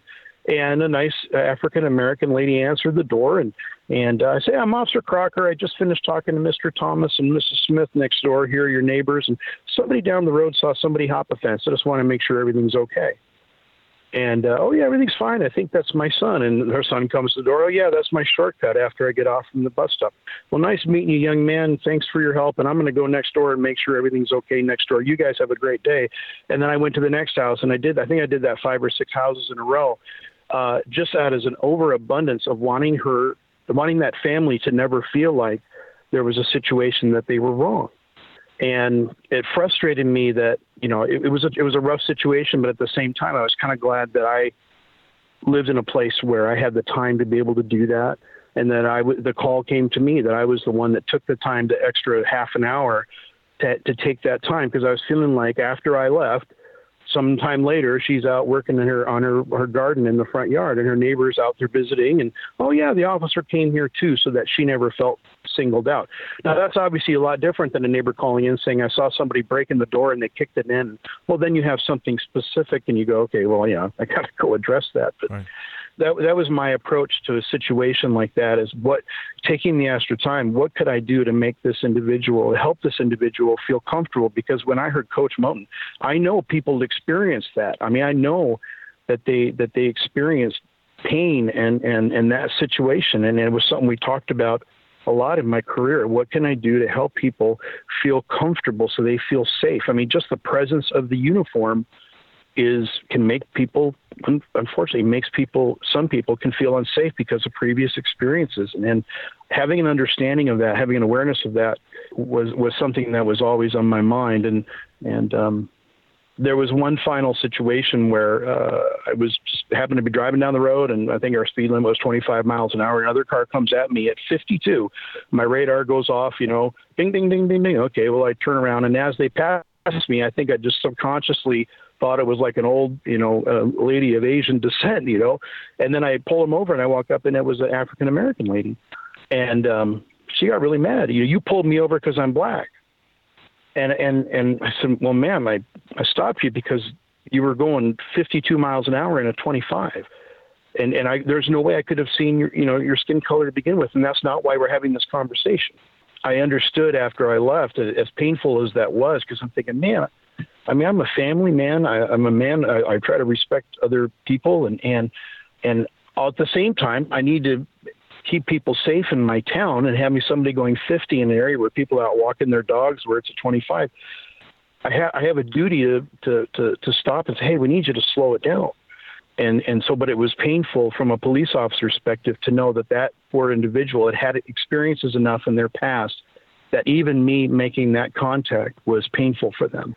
After driving away from that lady and that traffic stop that night, pulling over on the side of the road, just having a little bit of an emotional moment of, I'm not the individual you thought I was. I wasn't stopping you because of that, and how painful it must be to be a citizen that thinks that's the reason. And so I'm not a guy that gets his feelings hurt often, but it was a situation where it was painful to see that. And then hearing Coach Moten, it brought all that back. Do you find yourself in the situation with the lady that you pulled over? Do you feel, as an officer, as a white officer, any additional stress or anxiety giving her a ticket? Do you almost feel like, maybe I should let this go this time? I guess that gets in the whole philosophy of the concept of discretion. Discretion is a big word when you're back when I was being trained as a police officer. What's the proper use of discretion? And if you think about it from perspective of what action do I need to make in this situation to produce the desired result of somebody complying with a law? Does everybody deserve a ticket? And in my perspective at that time, my perspective was no. Not everybody deserves a ticket. Maybe just even some of the conversation that somebody had would indicate, okay, yeah, I'm so sorry, officer. I got to get the kids to the baseball game, and I got the wife's at home waiting for me to come back with the groceries and things like that. And, hey, can you slow it down for us? Versus somebody who's, I wasn't speeding. What were you thinking about? Don't leave me alone. It's like, well, I always felt like if I could sense that they understood that, hey, we need to, that they've kind of complied with what we need them to do. The least amount of enforcement required to affect the desired change was the proper policing model. And some other people may or may not subscribe to that. There might be cops listening to this right now going, no, dude, I ticket everybody I stop. And I guess that's their professional choice. Officers, I believe, or in a lot of agencies are given that kind of discretion, but at least we were where I was. And so, at the same time, okay, well, what I'm doing here now, if I want to create an atmosphere that's safe and if I could ask them to slow it down, does that facilitate the desired behavior? And in that instance, I chose not to write a ticket just because I felt like that's only going to compound the situation. And I said, please, that's not the reason I stopped you. If you can slow it down, we would really appreciate it. We've got people walking their dogs around here and going across crosswalks and kids on bikes, and that would help us a lot, and to write a ticket only, I think, would have made matters worse, at least in that instance. David, how did you diffuse you only pulled me over because I'm black? How long did that part of the conversation? How long did that part of the conversation go on? And what do you say? And what happens then? I just remember. I got to be honest. My first reaction, I was pretty upset. That's the last reason. I've never done that in my career. I have never done that. And so I'm sorry to make an accusation against me like that. I've never done that. So no, that's not the reason. If you want to come back and look, the radar is locked in. It can show you the speed. If that would make you feel more comfortable as to the reason I contacted you, that's not the reason I stopped you. And so that was where I left it. I said, here, have a good day. Please slow it down for us. We would really appreciate it. Mm-hmm. And going back to the young man that jumped the fence, I'm assuming, just listening to you tell the story and how you investigate it by going house to house, I'm assuming what you're telling me, the inference is that if it was a white male that jumped the fence, you would have gone to one house. Is that correct? You would have gone to the house where the complaint lied. Is that right? Yeah, in that situation, I guess in that situation, I probably, because the concern I had was I didn't want this family feeling like an officer got called to their house specifically because of that. Because again, I went back to my initial thought was, would this citizen have called that in on a white kid jumping the fence? And maybe the answer is yes, I don't know. But, I would have felt less needing to be careful and going house to house to house in that situation. Well, you went house to house to house so that person didn't feel targeted because of this color of their skin. My question, the reason I asked that question is because I wonder if it's fair to ask the follow-up question, which is, would some police officers resent the fact that they had to do what David Crocker did? I got to go do this now. I got to actually play a game here. I got to do this. I got to go to that house, all because the call in was based on the color of the kid's skin, or potentially it was, and they could resent that. I guess you can say that you're going to have people that are going to look at their career from different, everybody's going to look at their career differently. The people that I worked with, there wasn't anybody that I felt would have resented that behavior. It was something that we talked about a lot. There might be others that would, maybe that's the way. But I guess you think about it, I don't want to simplify this because this could sound awful, but any business you're in, any career you're in, you're going to have people that don't take responsibilities of that career properly. And, one of the perspectives I had, I was thinking about this prior to the call, was I pulled several people out of cars that had passed away due to DUIs in my career. People, drivers, they would never an innocent victim, thank God. But, I had 3 or 4 fatalities of people that I took out of cars, or one lady that passed away right in front of me. She had been in a car crash DUI. And so I just took it very solemn, my responsibility of what am I doing here in my career. I'm supposed to be keeping people safe. That's my job. My job is to keep people safe. And every time I felt that I pulled a DUI over and got them off the streets, I was saving a life. If I'm keeping people safe, how am I doing that? If I encountered kids that were drinking at a younger age. What can I do to keep them the safest? Well, getting mom and dad involved as quick as I could was one of the things that I did, calling mom and dad to the scene. Hey, I got little Johnny here with your car and he's got a 6-pack of beer. That went a long way towards keeping that kid safe, because that family tended to, outside of any enforcement action I took, tended to take things into their own hands just from a family discipline standpoint. And so I just felt like, from my perspective, what can I do to keep people safe? And I think the vast majority of officers do that. And I'll tell you, there were times in my career that I felt personally insanely unsafe. I had a situation where I was hired during the WTO riots to be. They brought in extracurricular or off-duty officers from agencies all around the Puget Sound, a lot of the businesses downtown, to help protect the lobbies of hotels and businesses when the riots were happening. And I ended up working in a facility up there where a dignitary, one of the biggest dignitaries you can have, was staying there. And I was the one officer asked to stand there in the hotel and just kind of keep things safe.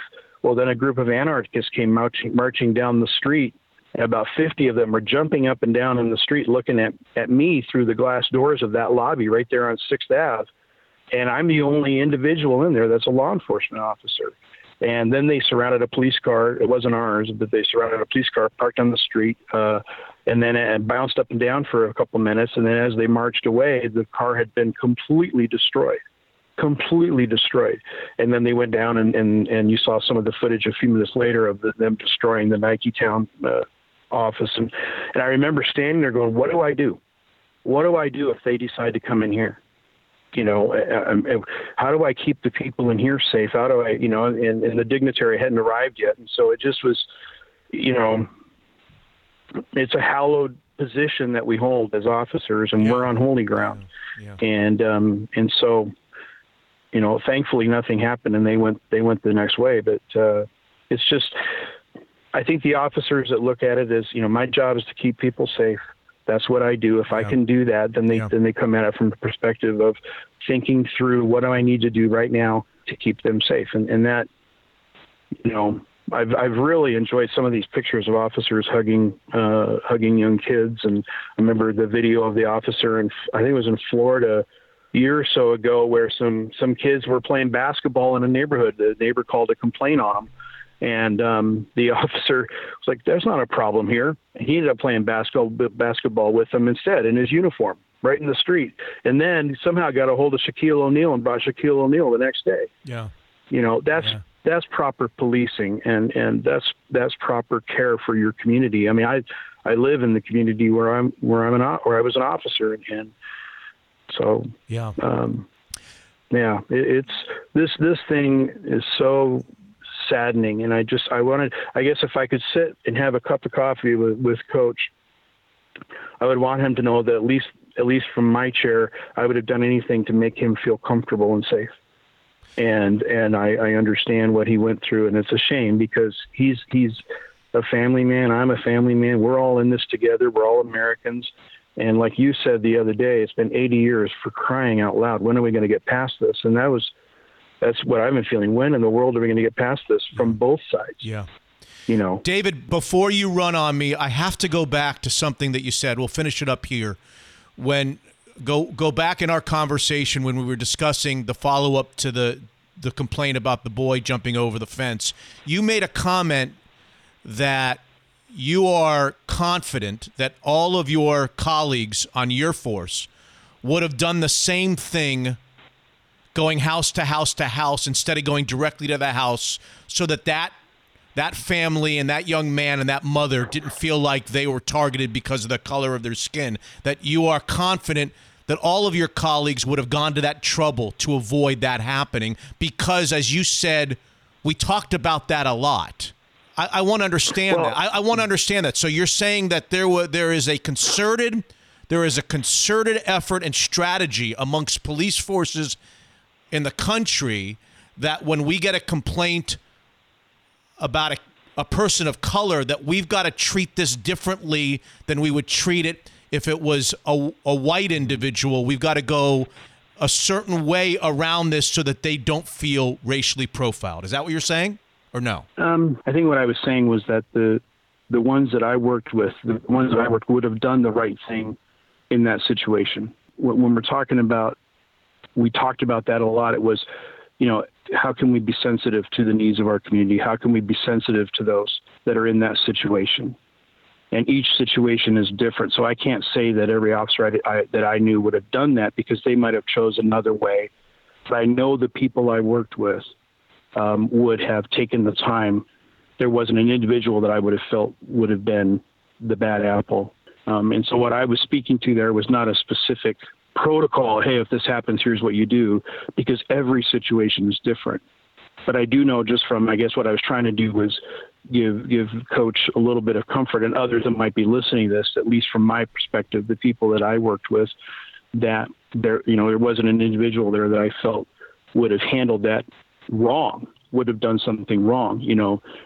However they chose to handle that situation might have been different. David Crocker, former police officer, good enough to reach out to me after the Lavelle Moten interview, Coach Lavelle Moten from episode 94. David, thank you for reaching out, and thanks for taking the time to share a different perspective. I think that's what we do on these podcasts. At least that's what I hope to do on these podcasts, to offer a platform to every side. So thank you very much for taking that opportunity and sharing with us some of your stories. Thank you, Mitch. The voice of David Crocker. He's a former local police officer. Heard Lavelle Moten, the head basketball coach at North Carolina Central University's interview with me on episode 94 last week, and he reached out to offer a police officer's perspective in all of this. On the phone with the amazing Mitch Unfiltered partner, Evergreen Golf Call CEO Tyler Hay. Tyler, haven't visited in a while. How are you guys at Evergreen doing through this whole mess? Mitch, we're doing great. Thanks for asking. I've kind of lost track of the days, though. Is it like May 97th or 98th? Yeah. What's it been like in the investment world? What's it been like just in your offices? I mean, obviously you've been closed down. What's been the situation with you guys? Yeah, our offices have been closed, and for us, it's not hugely disruptive. We were already doing a lot of stuff in terms of having people in different cities and doing conference calls and stuff like that. So not been hugely disruptive in that way. And actually, in some ways, it's been a positive, because while we've been pushing clients to do more, Zoom meetings if they're not available and they're more remote, this is sort of kind of maybe create a little bit of impetus to get that rolling. I'd imagine that with the stock market slowly recovering and interest rates down, that there are some opportunities that have arisen for your team and your team's clientele. Certainly, Mitch, when the market was down 37 from its peak, there were some really good opportunities. Today, I think that what people are kind of adjusting to is a new reality when they think of investing. For the last 10 years, we've been in a bull market, and my 5-year-old could have made money by just picking stocks. And now I think that people are having to be a little bit more thoughtful about, do I want to own airlines? Is it an opportunity? Is it a risk? Do I want to own casinos or hospitality companies? And then you think about, how the tech sector looks relative to some of those other ones. And you might be deciding that just buying the S&P 500 and not worrying about what stocks are in it. I think that might be kind of an old way of thinking, and people are adjusting to this new way. Okay, so I'm a Mitch Unfiltered listener, and I want to learn more about Tyler Hay's team at Evergreen Golf Call. Tyler, what would you say is the best way to do that? They can go to our website at evergreengk.com, and there's 2 resources there that I think would be most helpful. We write a weekly newsletter, and it takes a lot of time, but it really does a good job at kind of conveying our thoughts on the market and our outlook, and that's available for free. And then there's also a financial personality assessment that we have on our website that allows clients to kind of tell us who they are, what are their investment preferences, and engage us that way. Hey, Tyler, thank you so much for being a great partner of Mitch Unfiltered. We appreciate it very much. Thanks, Mitch. Let's get on the link soon. Check out the website, evergreengk.com. Unfiltered. Gregory Thor Godar thought he was going to die. As the 500-pound bear slashed his back, swung him to the ground and bit his stomach, he looked into its eyes and was sure this was the end. I said to myself, well, at least I'm getting killed by a pretty bear.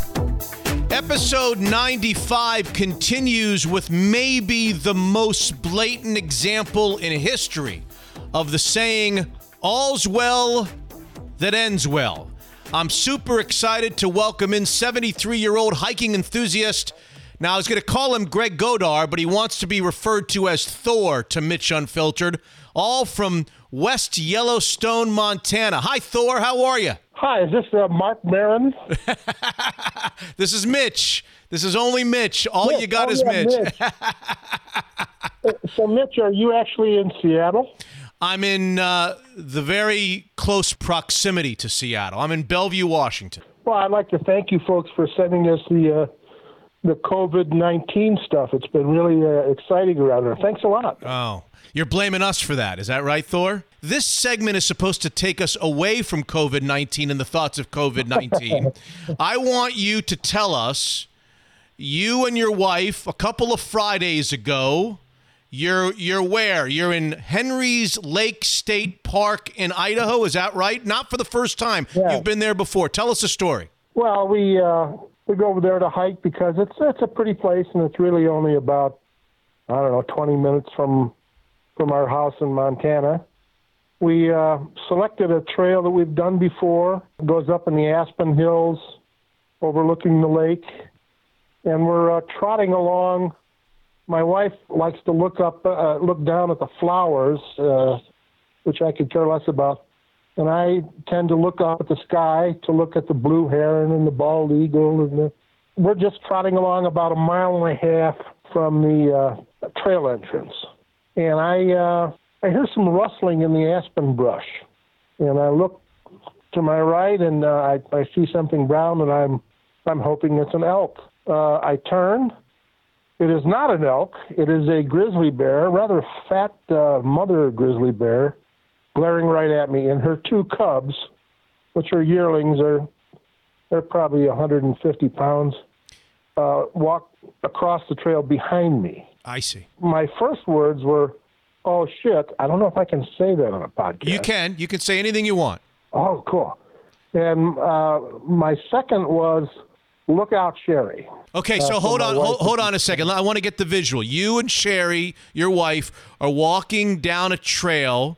You look to your right, in front of you or just to the side of you, and you see these 3 bears. To the side of me. Just to the side. Just to the side of me. And after you walk by, the 2 little ones cross the path behind you. They don't come towards you. Yes, they do. Okay. Correct. Okay. And they're moving pretty quick. Okay. And a mother bear is glaring at me. And I think, oh, shit. She charges. And believe me, they are incredibly quick. And how far away would you say she was? And she's a grizzly bear, is that right? A grizzly bear? This is, in my mind, no question it's a grizzly bear. Yeah. And how big would you say she was? Well, I originally said 500, but I kind of checked it out at the local grizzly and wolf discovery session. I'm guessing she's more like 425, 450. Okay, 425 or 450 pounds, and she's how many feet would you say away as she's looking at you, she's staring at you, and her babies have gone across the trail behind you? How far from you would you say she is? 20 feet. 20 feet. That's not very far. 7 yards. Correct. Okay. Correct. Okay. And she charges, comes right at me. She pauses for a split second, about 5 feet away, and I'm looking right in her eye, and I'm trying to get my bear spray out, which is attached to my chest, where smart people put it on their chest. And I can't get it out, and she pauses for just a split second. Bears don't see very well, so I think she was trying to figure out, how do I attack this thing, and what is it? I tried to kind of toreador around her, matador around her. Well, that didn't work at all. She slammed me to the ground with her, would have been her left arm, and smashed my face into the dirt. Proceeded to jump on top of me and kind of scooter her beak around to bite me in the belly. So you're face down. Hold on. You're face down. She's on top of your back, essentially. Where's Sherry through all this? Sherry, well, I managed to, shout her a warning. She turned around, and the only thing she saw was the bear on top of me. So she was out in front of you. She was way out in front of you. Okay. Well, not way out. Let's say 10 yards. Okay. So she turns, sees the bear on top of me, and Oh, by the way, the bear by this time had really bitten my belly pretty seriously, and I was almost certain that I was about to die. I figured she would then turn her attention to my neck, the back of my neck, and snap it. And I know I'm supposed to be, my life is supposed to be passing before me, but it did not. First of all, I'm 73, so that would take really a long time. And my actual thought, people don't believe this, but I could not make this up. This is true. My actual thought was, well, at least I'm being killed by a pretty bear. She was pretty. She was very beautiful. Oh, yeah, she was pretty. I think they had just gotten out of the lake after showering up, and they looked like they'd had a giant blow dryer on them. They were fluffy, clean. Normally, grizzly bears are kind of filthy, disgusting, and they stink. Yeah. Not this bear. Man, she was pretty. Yeah. And that was my thought. Well, at least I'm being killed by a pretty bear. She paused. I mean, we're talking split seconds, the whole thing. Right. She paused for about, I'm guessing, 2 seconds, got up, and ran back across the trail to her cubs, turned around, and all three of them just watched us, looked at us. Just watched From you. about 10 yards away, 15 yards away, I managed to get up, bleeding from the belly, and my wife was, she was unbelievable. She has always suspected that in such an emergency, she would panic, throw the bear spray down and run. Now, if you do that, grizzly bears will kill you. They think, oh, they're running. It must be something to eat. Oh. She didn't do that. She came toward the bear, finally got her bear spray out, and sprayed it in the direction of the bear. And I didn't realize this at the time, but later I discovered I have the smell of bear spray on a lot of my stuff. Which it's extremely powerful, by the way, if you've ever... No, I don't know. I don't know anything about bears. I don't know anything about hiking. I don't know anything about anything. So I got lots of follow-up questions. This bear spray is supposed to do what? It just scares them, or they don't like the scent of it? What is this bear spray? Oh, well, if you get a snootful of it, it will make you cough, wheeze, and run away. And it does work on bears, but you got to hit them from about... usually the practice is about 10 yards away. If you have the time to pull out your bear spray, pull the trigger guard off and spray it from about 10 yards away like target practice, you can repel a bear. They will. Really? It'll damn near kill people, but it'll certainly repel a bear. Okay, Thor, do you feel like the bear is on your back and the bear senses the spray from your wife? Is that the reason? No? Why do you think? Why do you think the bear got up? The bear, in an event like this, you can't fight a grizzly bear. No. I mean, we're talking unbelievable power. Yeah. Huge claws. Right. Ferocious teeth. You cannot fight a grizzly bear. They say if you're attacked by a black bear, yeah, you can fight it. You might be able to fight it off, but don't bother with a grizzly bear. Play dead. Play dead. I was effectively playing dead because I had a 450-pound bear on top of me and I couldn't move anyway. Right. I think that she sensed that I was no longer a threat to her cubs. Now, there was a pile of bones and meat right where they had seen us. And I was told later by bear experts that they were probably feeding on that. It was either a baby moose or possibly an elk. And they'd been feeding on this mound. And what had disturbed them was my presence. Okay, so... I think she was... Yeah, go ahead. I think she was protecting her babies. She and thought, once she realized that I was... Right. She thought you guys were animals that might cause a threat to her babies. She addressed the situation. Yes. She figured that they were no longer in danger, and now they're out of her midst. She wanted to get back to them instead of stay with you. I think she knew that I was no longer a threat. She either thought I was dead or I was just not a threat. Okay. So her babies were safe, and she got up off me. Okay. And I see this is a really nice. As bears go, this is a really nice bear. They could have had a couple days worth of feed off me. I'm pretty fat, instead of killing me and eating me, she just left me. Because they had just eaten. And, they were full. Well, that's what I'm hoping. I think they had a big. I think they had a big meal. They went down to the lake, and, took a shower, blow dry, and they were content. Come back up the hill. They were content. This is my theory. Okay, I don't know, Thor. But here's the part that I can't get my arms around. You get up then. You and Sherry then, as I read the story, retreat back the way you came. You went back the mile and a half. No. You're bleeding from your stomach. No. No. This is the loop. So to retreat back the way we had come, we'd have had to walk right by the bears again. So we walked, I guess you'd say, down the trail to complete the loop. And we thought all the way, walking backwards most of the way, thinking they're going to attack again. Because grizzly bears will do that. Mm-hmm. They'll attack you once, beat you up, and come back and kill you later. So you didn't feel safe. After the grizzly bear left you didn't feel safe at all. No. Okay. No. Okay. And my courageous wife walked me out of there, bear spray on the ready, and we backed down the trail till we were out of sight, and then walked a little faster, turning around frequently. And now I know that I should have been scared to death and terrified, but I was so happy to be alive that I was almost laughing. Mm-hmm. Mm-hmm. My wife, on the other hand, was terrified and was pretty sure we were still going to get attacked. She was hyperventilating, but she hustled along, helping me. I wasn't moving all that well.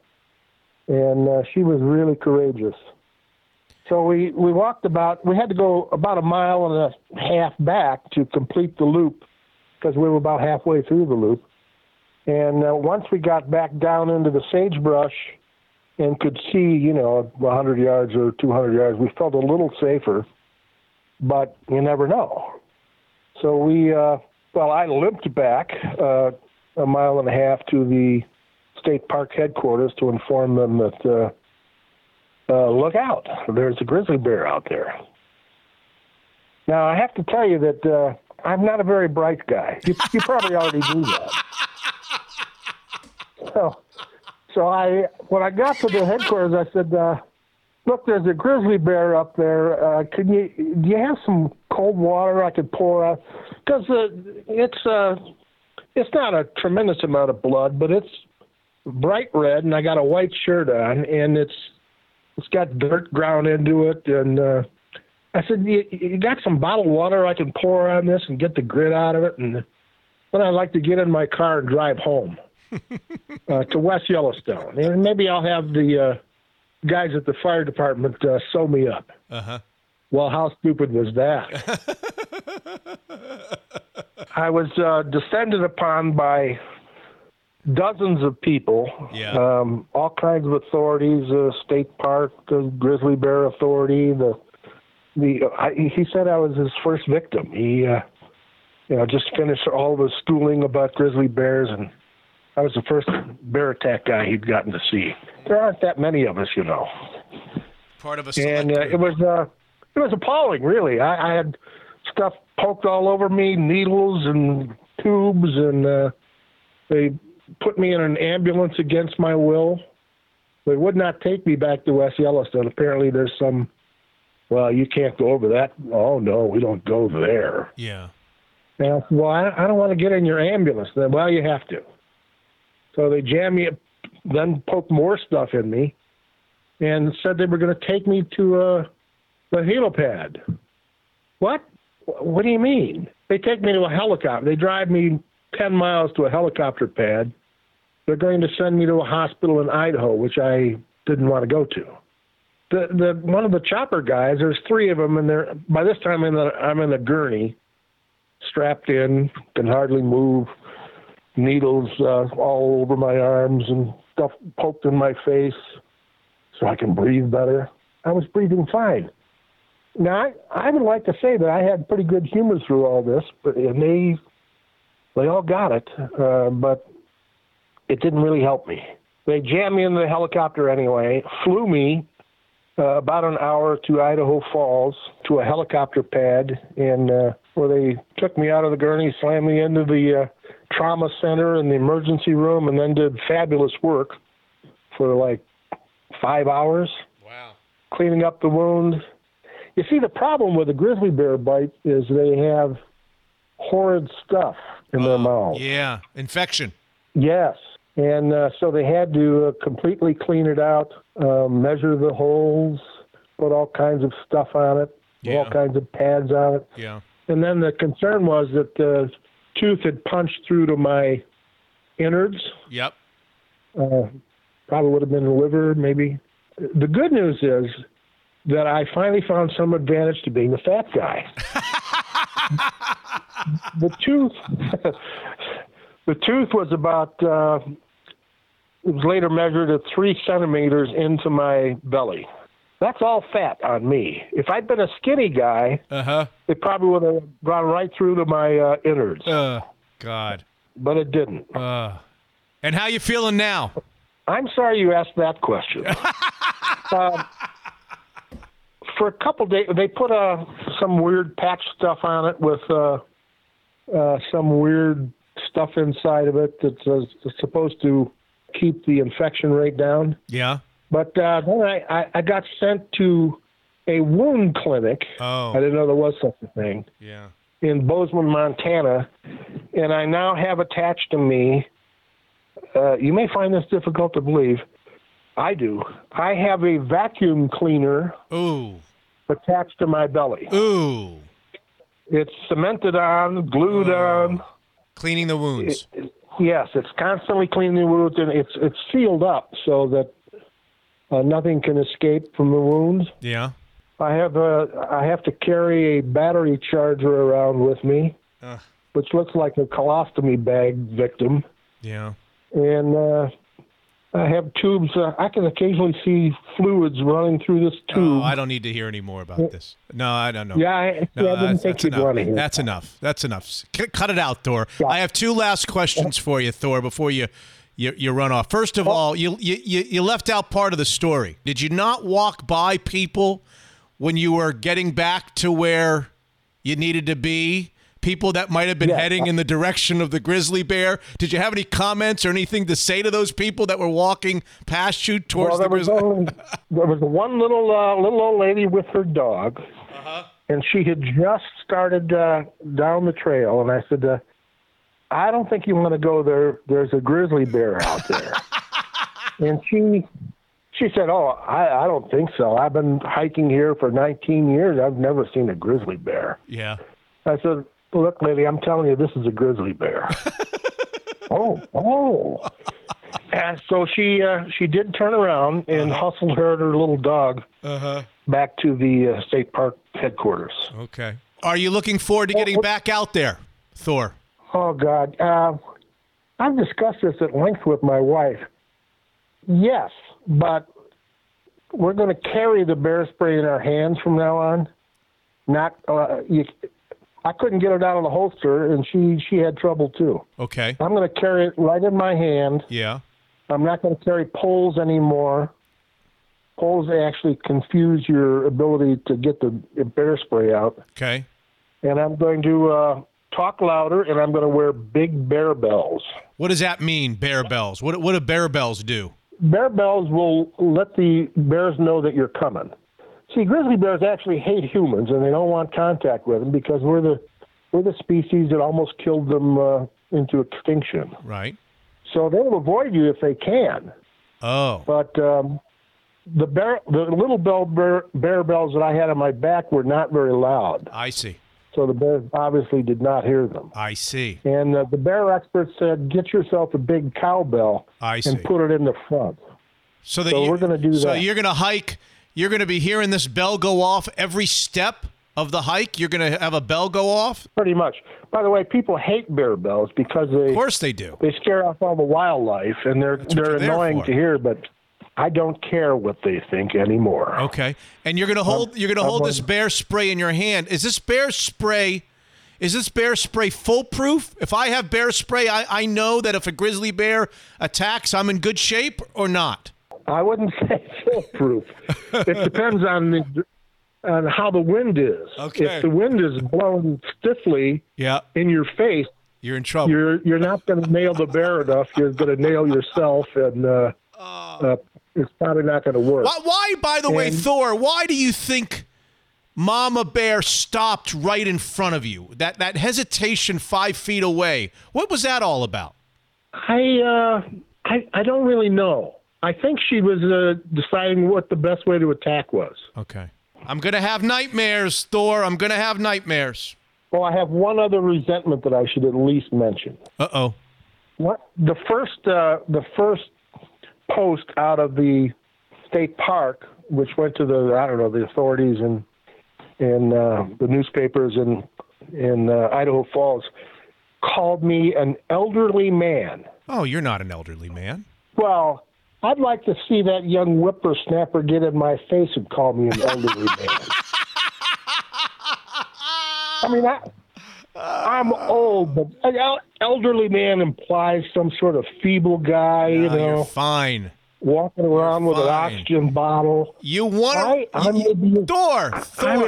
I'm old, but I'm not elderly. Thor, you won a wrestling match with a 450-pound grizzly bear. You won, Thor. There's no elderly about you. You're the toughest 73-year-old there is on the planet right now. Mitch, you got to remember I won by playing dead. That's not wrestling. I tend to differ. I think wrestling's in the eyes of the beholder, and I have anointed you the winner by TKO in a wrestling match against a 450-pound grizzly bear. How's that? I'm in charge here. I'm the judge. I'll take TKO, yeah. Thank you, Thor. It's great to visit with you. I hope you mend quickly and you get back out into the wilderness. Thank you so much. Thank you for your support. Man, Gregg Thor Godar, 73 years old, couple of Fridays ago, attacked by a 450-pound grizzly bear. I chuckle because all's well that ends well. He lives to tell the story. Unbelievable. It's time to catch back up on Mitch Unfiltered with Zeke's Pizza, homegrown in the Northwest, President Dan Black. I was really excited the other day to get some good news, Dan Black, for Zeke's Pizza and all your fans out there. Yeah, we're in phase 1.5, and so our dining rooms are at 25% capacity in terms of being open, and our patios are at 50%. So, yeah, we're feeling good about it. All restaurants open. What kind of precautions are you taking? Anything that we should know for all of our listeners that are getting ready to go back out to Zeke's Pizza? All 17 locations open. We're following all of the state's guidelines, so that means that at least half of the tables will be marked off as closed. When you come in, there's no bar seating. Markers so people can stay socially distanced when they're waiting in line at our takeout places. Plenty of hand sanitizer, other cleaning supplies around, and so you see more people cleaning than usual. And we've tried to make it really clear for people in terms of what they need to do while they're in there. So it'll be different than what people are used to, but it'll be easy. And of course, you expect the delivery business to continue thriving because there's a lot of us that are still undetermined on whether we want to go back and sit inside just yet, right? Yeah. Initial indications are, though, that people want to get out, and so things have been busy. But yes, we expect delivery and takeout to continue to be at the forefront for the foreseeable future. I think there's somewhat of a permanent shift towards that being more prevalent in people's lives, even as people get out and start to dine in more. And still, by the way, Zeke's Pizza app is the best way to get that delivery service over and over again. Yep, it's the easiest. It's what I use. Once you've signed up with your email and done a few easy things to get it installed, then pizza and beer is basically a couple of button pushes away. And so that's basically the only way I order at this point. Off topic a little bit, and maybe you don't want to talk about this, maybe you do. Is this really, really good news from a revenue and profit standpoint for Zeke's Pizza? Or does a limited open 25% in dining rooms and 50% outside, is that an inconvenience from a financial standpoint as well? It's a great question. For us, it's an unequivocally good thing. We can handle the new dine-in business even at 25% and 50% outdoor without any new staff, simply because we have our takeout and delivery staff on hand. For other restaurants, I'm not sure that it's a blessing. It would be really hard if your main business is a dining room and you've been closed for these months. I think it'd be really hard to open up and make it pencil at 25% capacity and 50% outdoor. And so for Zeke's, it's unequivocally good news. We can welcome customers in and handle it seamlessly. For other restaurants, I think it can be difficult. Well, I'm thrilled for you guys. I'm thrilled for all of us. We can go enjoy Zeke's Pizza and a cold beverage inside Zeke's, 25% capacity, or on the outside, opportunities for 50%. I'm thrilled. I'm thrilled for you guys. I can't wait to take my family back. Also, you can download the Zeke's Pizza app if you're still not quite comfortable going inside. Still have delivery service right to your door. Zeke's Pizza, homegrown in the Northwest. Thanks for being a great partner, Dan. Thank you, Mitch. Thanks for all the support during all this. Unfiltered.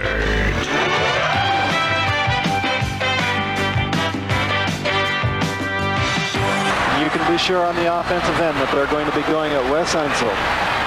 Sikma with a strong evening, hitting the 20-point mark. Unseld gets free of Webster. Back to 8.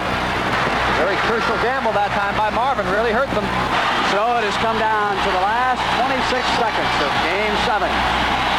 Seattle Supersonics trailing the Washington Bullets 101-97. Wes Unseld will be coming to the free throw line to shoot the penalty. This may very well be the biggest free throw Wes ever shot. Unseld can make it a 4-point Bullet lead. Changed his free throw shooting style in the playoffs, leading with that right foot. Conley comes back after missing 3 in a row and hitting those 2 important ones, which put the Bullets up by 4 and 12 seconds to go. And the celebration can begin in Washington as the Washington Bullets jubilantly file off the floor, and the crowd here in Seattle, rather than booing, comes to its feet and gives both these teams a tremendous ovation. The last time our next guest joined us here on Mitch Unfiltered, he had just been voted into the Naismith Basketball Hall of Fame. He has since been inducted, long overdue, and now he's prepping his golf game for a run at the Senior Tour. Here's Sonic's legend and all-around nice guy, Jack Sikma. Are you getting close to the Champions Tour, Jack, or are you still a ways away? Well, I just skipped over the Champions Tour. I'm going straight to the Super Senior Tour. I think I'm a few months short of 65. I'll be ready to go in a few months. All right. Now, I just read in Percy Allen's story that you're one of 7 players in NBA history to have 17,000 points, 10,000 rebounds, 3,000 assists, 1,000 steals, 1,000 blocks, a partridge in a pear tree. Can you name, actually you're one of 8, can you name any of the other 7, or can you name all 7? Well, I think I can name quite a few of them. Karl Malone, Garnett, and Duncan, and Kareem. I don't know. You did good. That's enough, right? You did good. Jabbar, Malone, Duncan, Barkley, Olajuwon, Nowitzki, Kevin Garnett. That's pretty good company. That's pretty good company to be in, Jack. Yeah, well, I hung around long enough to mount up some stats, and I wasn't dependent on one part of my game, and I'm sure everyone here is a little surprised about the 1,000 blocks. I would tell you that probably half of those I was standing on the ground. I just happened to have good timing and reach at the correct time against a bunch of smaller guys. Now, some people would say, Jack, that you were always standing on the ground. I preferred it, that's for sure. I preferred that. It's probably the reason why I didn't miss many games at all during my career is I didn't put myself in harm's way. Not totally by choice. I wish I could have been a high flyer, but that wasn't the case. When news broke last week about the death of Wes Unseld, many of us immediately thought back to you, the Sonics, the Bullets, and those 2 NBA Finals clashes.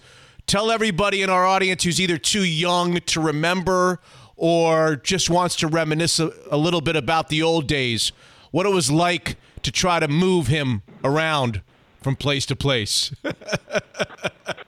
Well, you didn't move him. You thinking about Wes, it was always a case where you had to beat him to the spot, which meant you had to run the court and kind of get there early. But once he set himself, there was no moving him. I was fortunate a little bit with the fact that my post game was on the Sikma move, which was the inside pivot that created some space.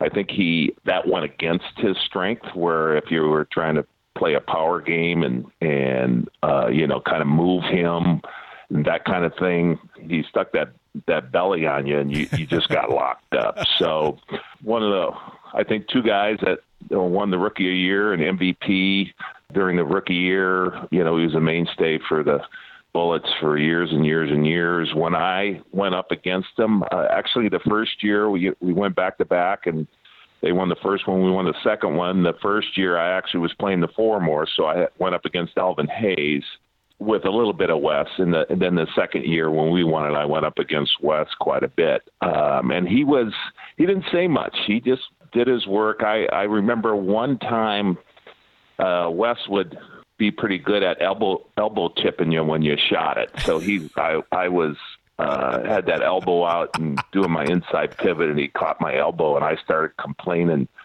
a little bit to the referee. And Wes mumbled something about under his breath about quit whining, be a man, something like that. But other than that, he didn't have a lot to say. He was as respected as anyone, though, in the game. And he did a lot of different things to help his team win.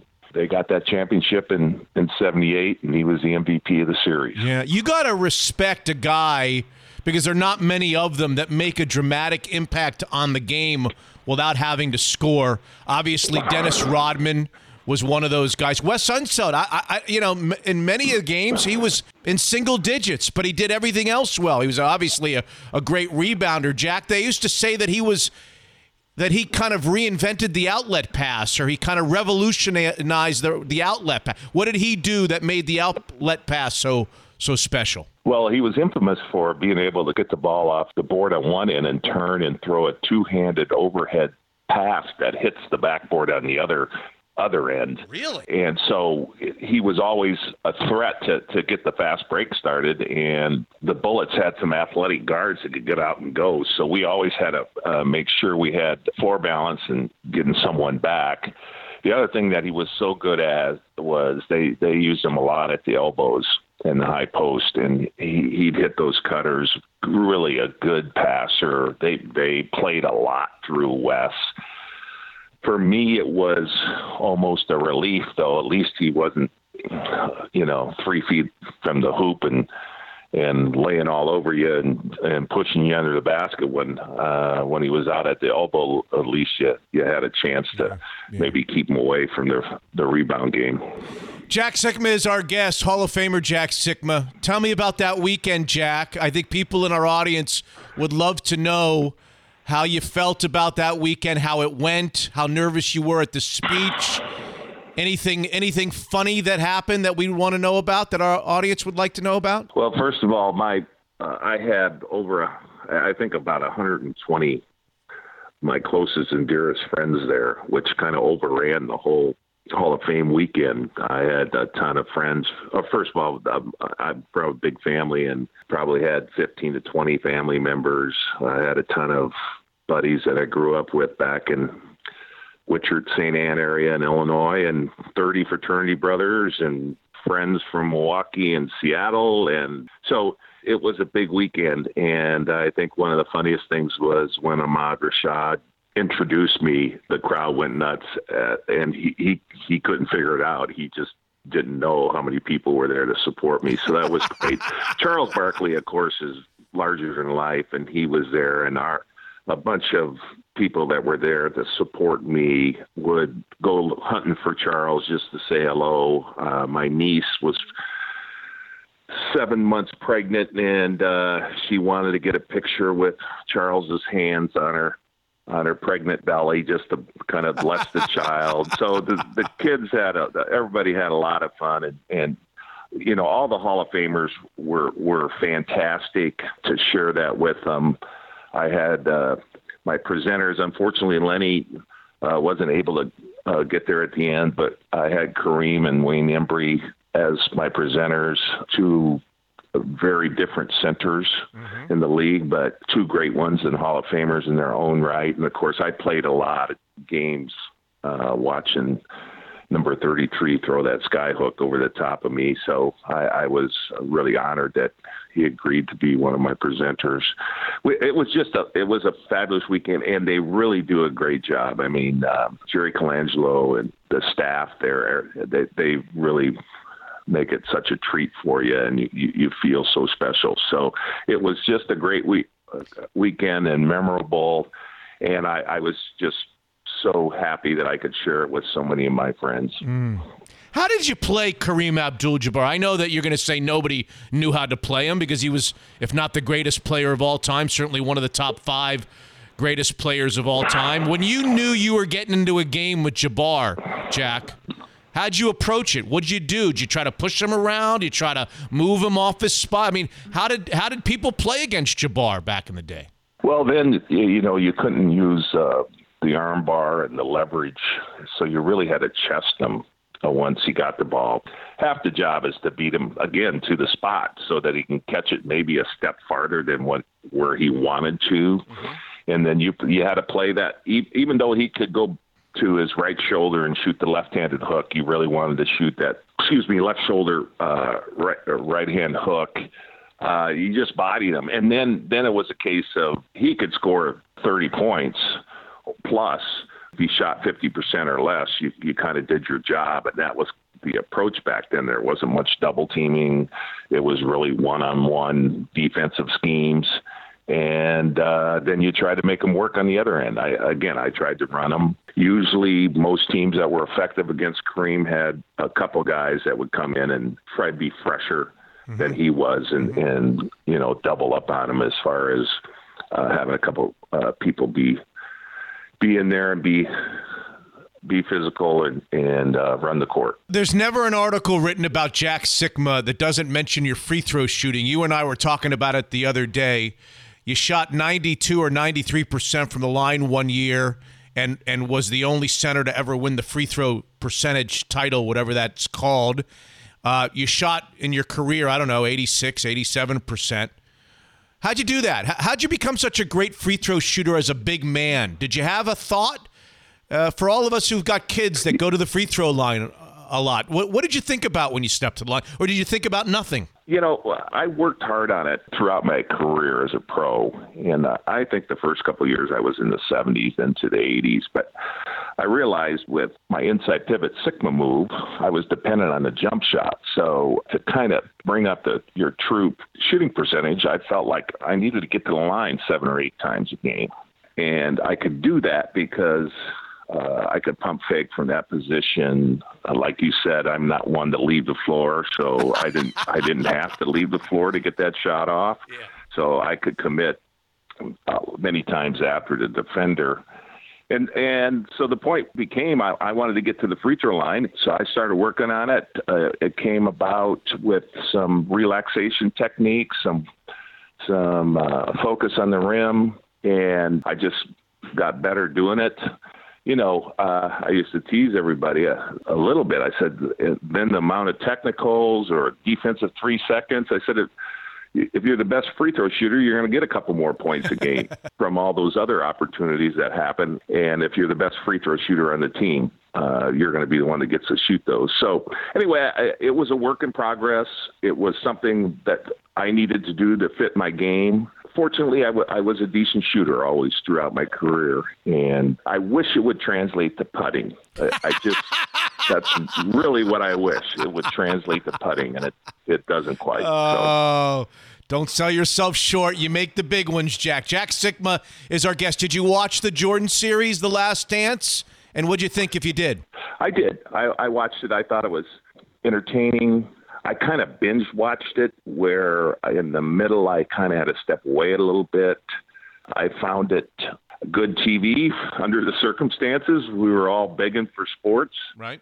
My last year in the league was their first championship, so I didn't have to compete against that Bulls team. Again, I was in Seattle and remember the championship series against the Sonics. But I thought it was good TV, and I find it interesting that there's some of his teammates that didn't feel like they were portrayed very well. But, really the audience wanted to know about Michael Jordan. So it was good TV. Do you ever get ribbed by your boys about a certain dunk over number 43 of the Milwaukee Bucks? I tried to tell them and convince them that it was Tom Chambers and not me.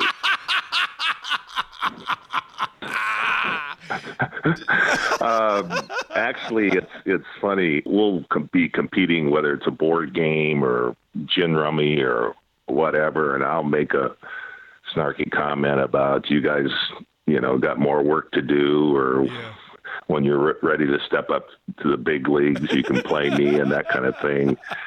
And every once in a while, I'll get a gif from one of the boys of the Jordan dunk over the top of me. So I live with it more often than I care to talk about. I do have one that comes back at him, though. I did block a shot once. Did you really? That's on YouTube, too. Oh. Yeah. I don't know. I think it was from behind, or he didn't see me coming. But, or maybe he was falling down. He could have been falling down. Maybe he tripped and just threw it up there. Anyway. Were you on the ground? Were you on the ground or in the air? I was standing straight up.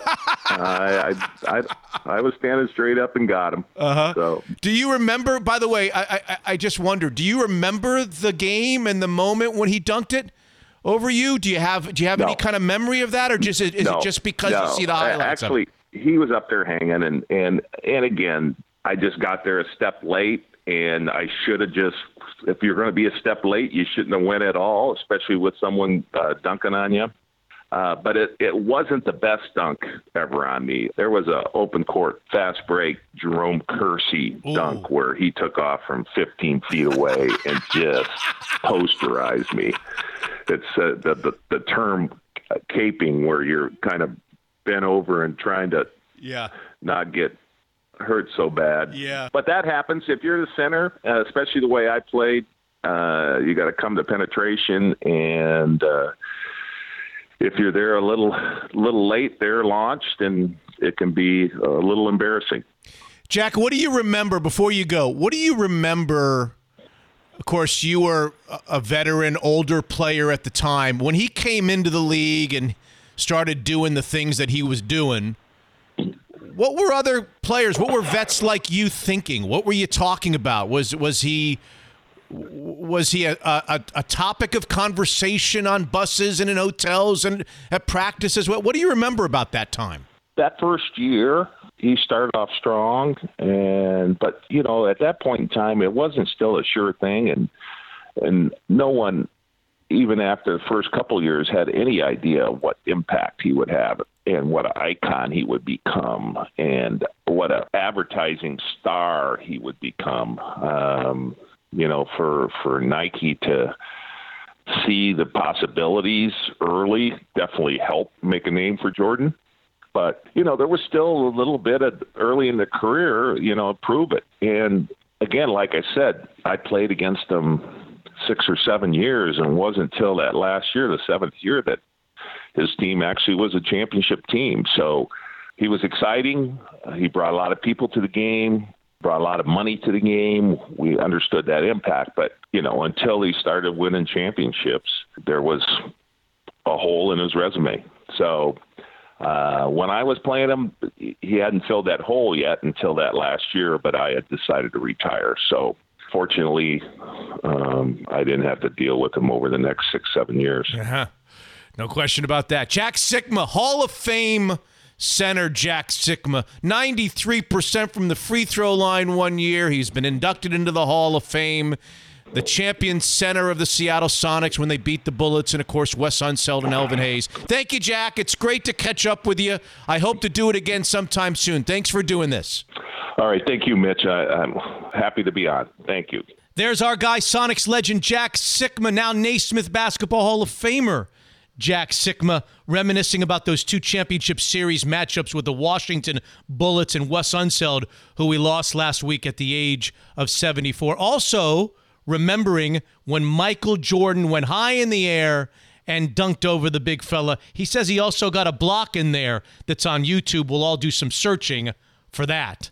It's time to welcome in for the first time to Mitch Unfiltered, the CEO of my favorite steakhouse, our favorite restaurant, Daniel's Broiler, world-class steakhouses, Lindsay Schwartz, with some good news over the weekend, right? Yeah, Mitch, really good news. So exciting to finally be open again at one location, and hopefully more to come soon. All right, speaking specifics, we can go to the Leschi location of Daniel's Broiler, and that's it for now, and we can also order out, right? We can also have food delivered from Leschi's location. That's right. We can seat up to 25% capacity inside. We can seat 50% capacity outside on the decks, and we have a nice deck at Daniel's Leschi.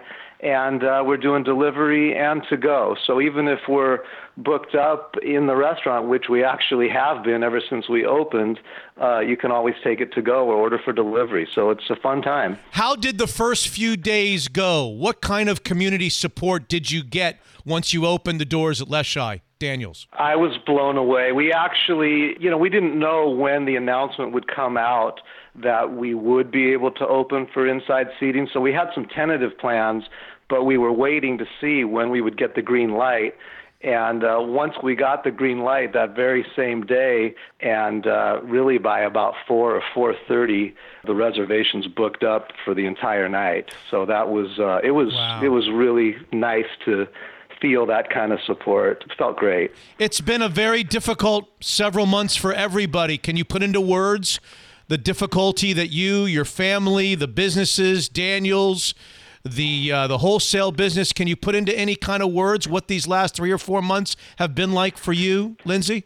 The hardest part for me was the jobs going away. I mean, I've been working in the family business for 40 years and grew up working with a lot of people. We have people in our company that have been with us 20, 30, even 40 years.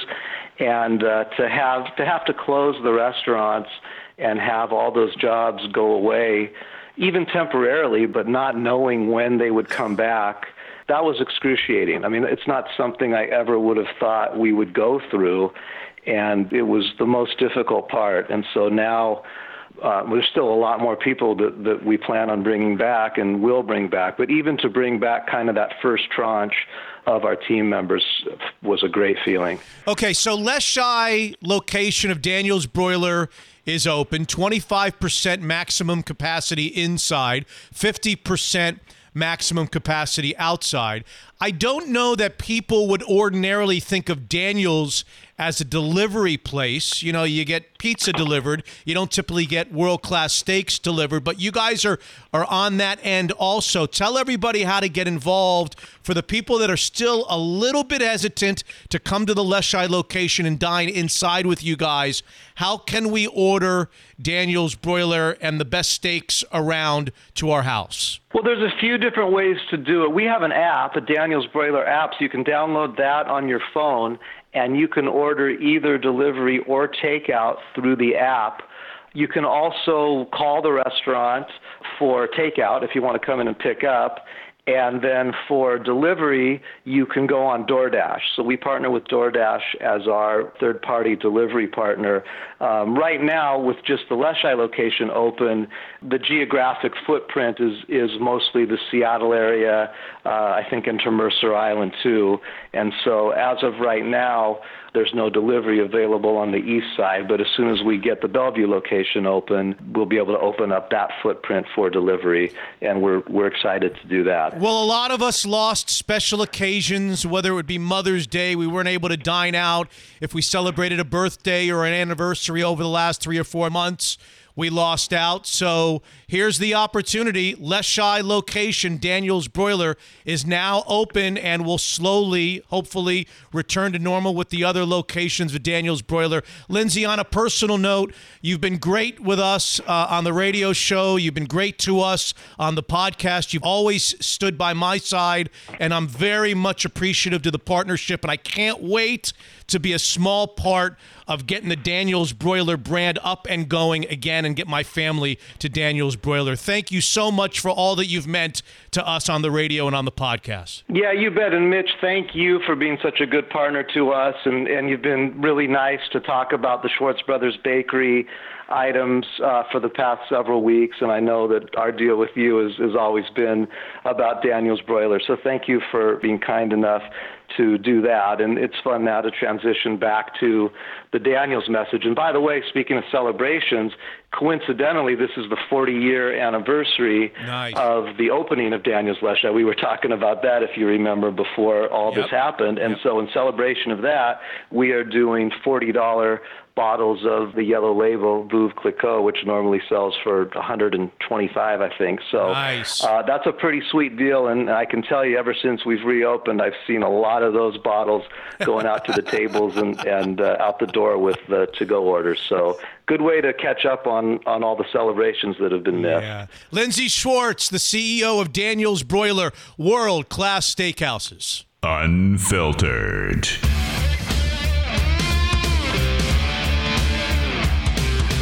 All right, 3 interviews in the books. Other Stuff segment, episode number 95. Don't forget to become a patron. For as little as $5 a month, you can have access to all the bonus episodes. We do a full second show each week that debuts or is released on Thursday mornings, along with my dear friend, So Right, So Wrong. That's the Issaquah Skyline rivalry you got there? Yeah, I'm not allowed to wear this to my 5th grade daughter's games against Skyline. It's fine. I have a little So class. Right, so wrong. Skyline is they are. Yeah, I'm not allowed to wear this, nor would I. I'm very classy, as you know. Now, I told you at the beginning that I had an NBA trivia question for you, but you may know the answer to this because it's his birthday, and that's the only reason I saw this today. The day we record this. I don't know. I don't know anybody who's had a birthday. Smallest player to ever win the NBA MVP. They said smallest, but probably means shortest in combination of height and weight. He was not very big. NBA MVP. What era are we talking about? The year was 2001. Oh, Jesus. He won the MVP at 6'1". Really? Somebody won the MVP at 6'1" in the 2000s. Yes. And I think you were talking about, off the air, you were talking about his team. Stump the Band question. Very good Stump the Band question. The smallest player in NBA history to win the NBA's MVP. How about Allen Iverson? That would be correct. Hey, nice job. Happy 40. I didn't even know that he was only 6'1". Allen Iverson is actually. I know where you got that. That was we weren't on the air. We weren't recording when we were talking about. Well, it's his birthday. That's why I saw that. I saw it on Twitter that he's 45 years old. 45 years. Practice. Right. Talking about practice. God, he was good. I saw Allen Iverson. I saw Allen Iverson against Ray Allen in one of the greatest Big East finals. Championship games. I've gone back and watched that, actually. Oh, my God. You Ray were Allen. there. I was there. Oh, yeah. I was there 20 Wow. years in a row. Yep. Allen Iverson versus Ray Allen, I think in the championship game on a Saturday night at Madison Square Garden. Ray Allen hit a shot. He was kind of hanging in the air in the lane. Little kind of runners, kind of pull-up-ish. Yeah. Ray Allen against Allen Iverson. UConn against Georgetown. Yeah. Allen Iverson had one of my favorite dunks of all time in college. I mean, that guy could jump. He could play. He could play. He was 6'1". He was an interesting fella. Yeah. While you're on the topic of the NBA, I am not a huge Gregg Popovich fan. Are you a Gregg Popovich fan? I'm indifferent to him. Really? Yeah, he doesn't really do much for me. I've always been rubbed a little the wrong way by Gregg Popovich. The greatest nickname I ever saw for him, though, and it's really rude. You know, he's got like the pockmarks. Yeah. Greg Popovich. Oh, jeez. That's actually kind of funny. I think a Sonic fan came up with Greg Popovich. I don't know. It started going back to when he would give sideline reporters and media people a bad time. Okay, that always rubs you as a media guy. Yeah, as a guy who's been in the locker rooms, Sure, and I know how hard these guys work. That's become something I get a kick out of it because he's kind of in his later days kind of made fun of that. People are actually now laugh along, like it's become a laugh along with Pop thing with the Craig Sager. Now he does it up. You know, it's become the lovable Gregg Popovich. But when it first started, it always rubbed me the wrong way. I never was a huge fan of it. But he made, I don't know, have you seen his video in the aftermath of the George Floyd? I read his comments on Twitter. Yeah, you read the. Did you see? You didn't see the video? No. He did a video, and I don't particularly care to stop and watch Gregg Popovich talk about anything, but the video was really moving. His words were really moving. Now, I could have done without the piano music, or they had like some musical background to make it even more dramatic than it needed to be, but just a portion of it. He said, in a strange, counterintuitive sort of way, this is Gregg Popovich, and you can find the video of him talking into the camera. The best teaching moment of this recent tragedy, I think, was the look on the officer's face. for white people to see how nonchalant, how casual, just how everyday going about his job, so much so that he could just put his left hand in his pocket, wriggle his knee around a little bit to teach this person some sort of a lesson, and that it was his right and his duty to do it in his mind. I don't know. I think I'm just embarrassed as a white person to know that that can happen, to actually watch a lynching. We've all seen books, and you look in the books and you see black people hanging off of trees, and you are amazed, but we just saw it again.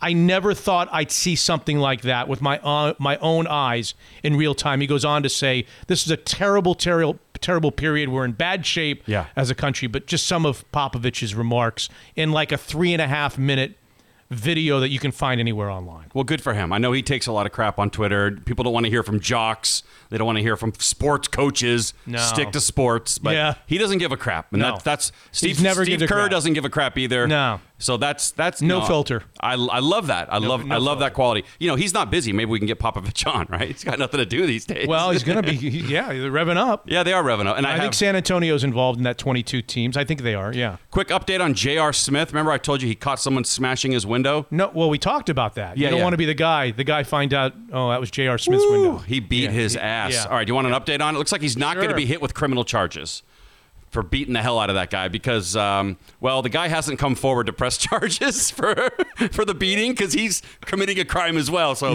the police basically say that we have nothing to go on. Looks like everyone's just going to move on. He'll get his window fixed, and it's all good. The guy is not, permanently damaged from the beatdown, is he? Well, the guy got up and hit the bricks. So he didn't look permanently damaged. Oh, he did. He got out of there. He jumped up and took off. So good for J.R. Smith. Well, we're on the topic of the NBA. I guess we should mention, because it's going to give us something to do once late July hits, July 31st to be exact. Have you seen the NBA now has ratified, both owners and players are all on board. They are resuming the NBA season on July 31st in Disney World. Yes. Have you been paying attention? Are you excited about that? Yeah, I'm excited. I have some odds for you, too, on who's favored to win it. 8 games left in the regular season, 22 teams for 16 spots. They're having this fakakta thing where if you finish 9th in a conference and you're within 4 games of 8th, they'll give you a shot to play the 8th place team to get the because there's 8 teams in each conference that make the playoffs. So they're giving a team that finishes 9th and a close 9th a chance to win their way, kind of a playoff into the playoffs. Does that make sense? You have to be within 4 games of 8? And then you got to beat 8 twice in a row before they beat you. Really? Does that make any sense? Yeah, it does. Yeah. I don't know what they're doing. If I'm 8, if I like that. Like, hey, we're 8th. We got in. what do I have to defend my spot for? That's a good question. I guess the thinking is, well, you got in, but you got in with less games than you were supposed to play. So we didn't give 9 a chance. We didn't give 9 the full 82 games to catch you. So we're going to give 9 a chance to catch you right here. We'll stack the cards in your favor, the odds in your favor. They have to beat you twice. Yeah. I mean, who wouldn't watch that? That'd be awesome. Yeah, I guess it would be pretty good. A playoff spot up for grabs, and whoever wins. I just wonder whether we're going to. I'm sure I'm going to watch. I'm a big Clippers fan. I'm sure I'm going to watch. Yeah. But what's it going to look like with no fans? So here's what's going to happen. July 31st, they're going to play 8. Starting July 31st, they're going to play an 8-game regular season finale. All teams are going to play 8 games. Okay. 22 teams. The other teams are done. Right. They're off, and everybody's in Disney World in Orlando. Crazy. Sealed off. They're going to allow up to 1,600 people. Now, think about Disney World with just 1,600 people in there with all the hotels and all the, I don't know if the rides will be going, the golf or whatever. That would be awesome if they were. But 1,600 people. Once the playoffs start, they're going to allow 3 family members per player. You can have each player, once the playoffs start, you can have 3 of your family members come in. You get tested. Every one of the 1,600 people that are in there get tested every day. Wow. I think I read that. That's a lot of tests. I was just thinking about what it must be like to be in a hotel without my family. It sounds awesome. Sorry. That just went through my head. So you're not going to invite your 3 people? I don't know. Or honey, the NBA says we can't do it. My hands are tied. Wait a second, honey. I thought they said 3 people. Not for me. No. I just talked to Adam Silver. No. Not for me. I've transferred my 3 to somebody who's got That's 6. Right. Like drink tickets at a party. Here you go, buddy. Finals will happen no later than October 12th.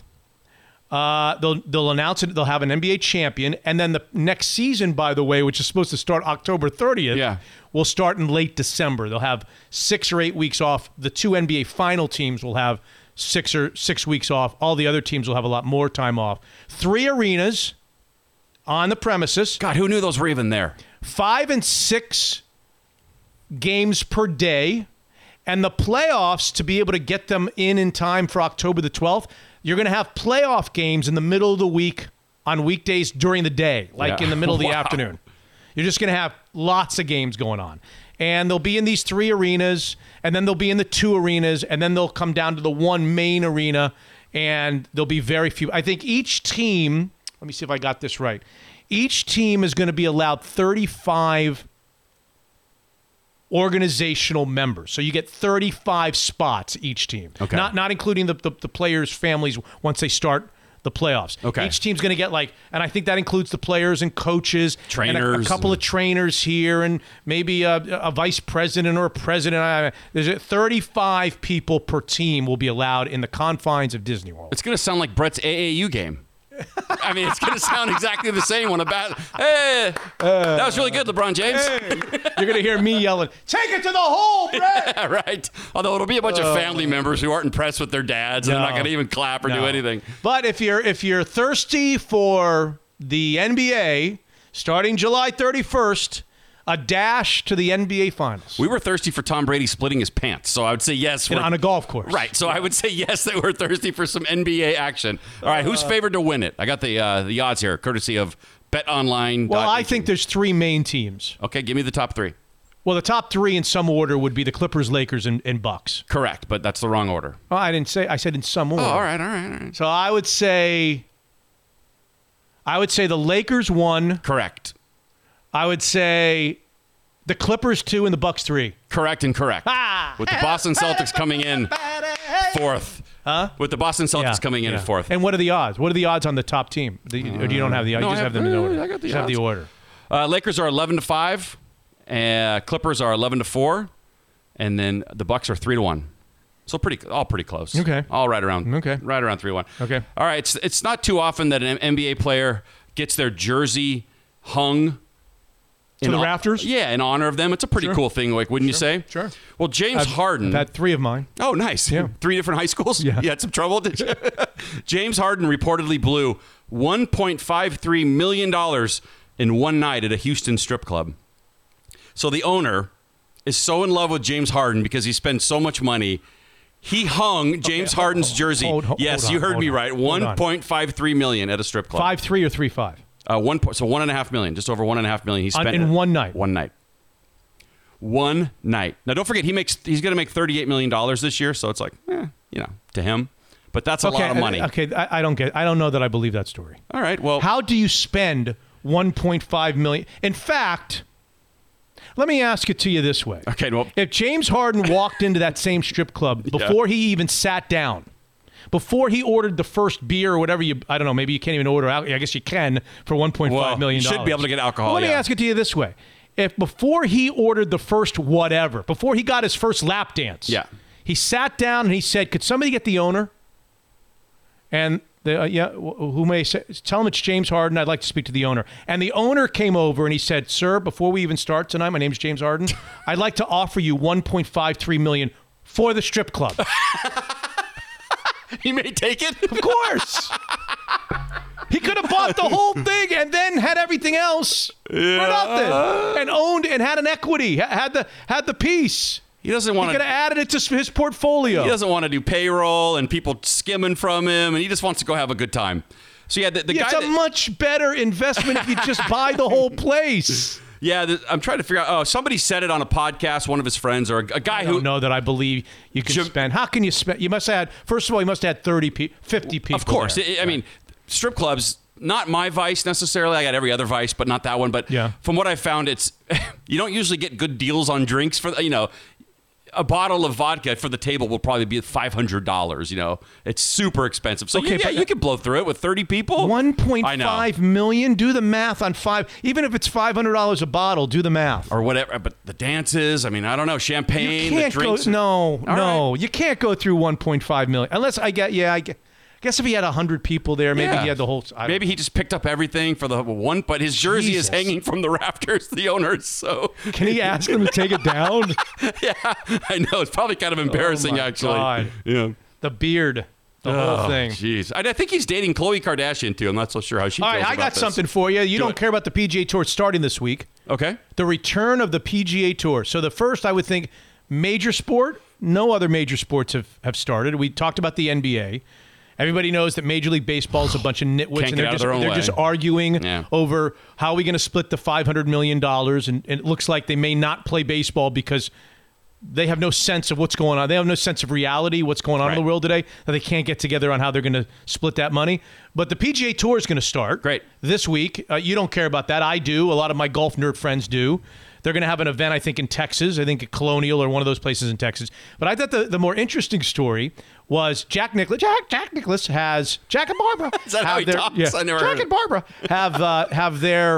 have their tournament, a really good tournament, really nice tournament called the Memorial. You wouldn't know it. It's in Dublin, Ohio, just outside of Columbus, Ohio. He went to Ohio State. Okay. It's at a really great golf club called Muirfield Village. It's kind of one of the non-majors. It's Jack's tournament. It's a great golf course. It's always got a pretty good field. Tiger's won it about 8 times. Okay, so it's actually on the tour. It's every year. It's not it's called the Memorial. Not a charity event or anything. No. Gotcha. It's a full field memorial, and it's a great tournament. Okay. It's a great tournament every year, just before the U.S. Open, and it's coming around the corner. And Jack, he wanted spectators. See, now this week they're starting without spectators. Okay. And Jack wants spectators, of course. Every tournament wants it. And after going through safety precautions and studies, I read that the Memorial has been granted the permission to have spectators. So it will be the first spectator sport. I think that anywhere in the world, I think. I don't know. Maybe there are maybe in Japan they're having spectators. Well, they're playing baseball in like South Korea. Yeah, but I don't think they got spectators. I think they got cardboard cutouts of people. Oh, yeah, and they had the blow-up dolls, too. The real dolls, yeah.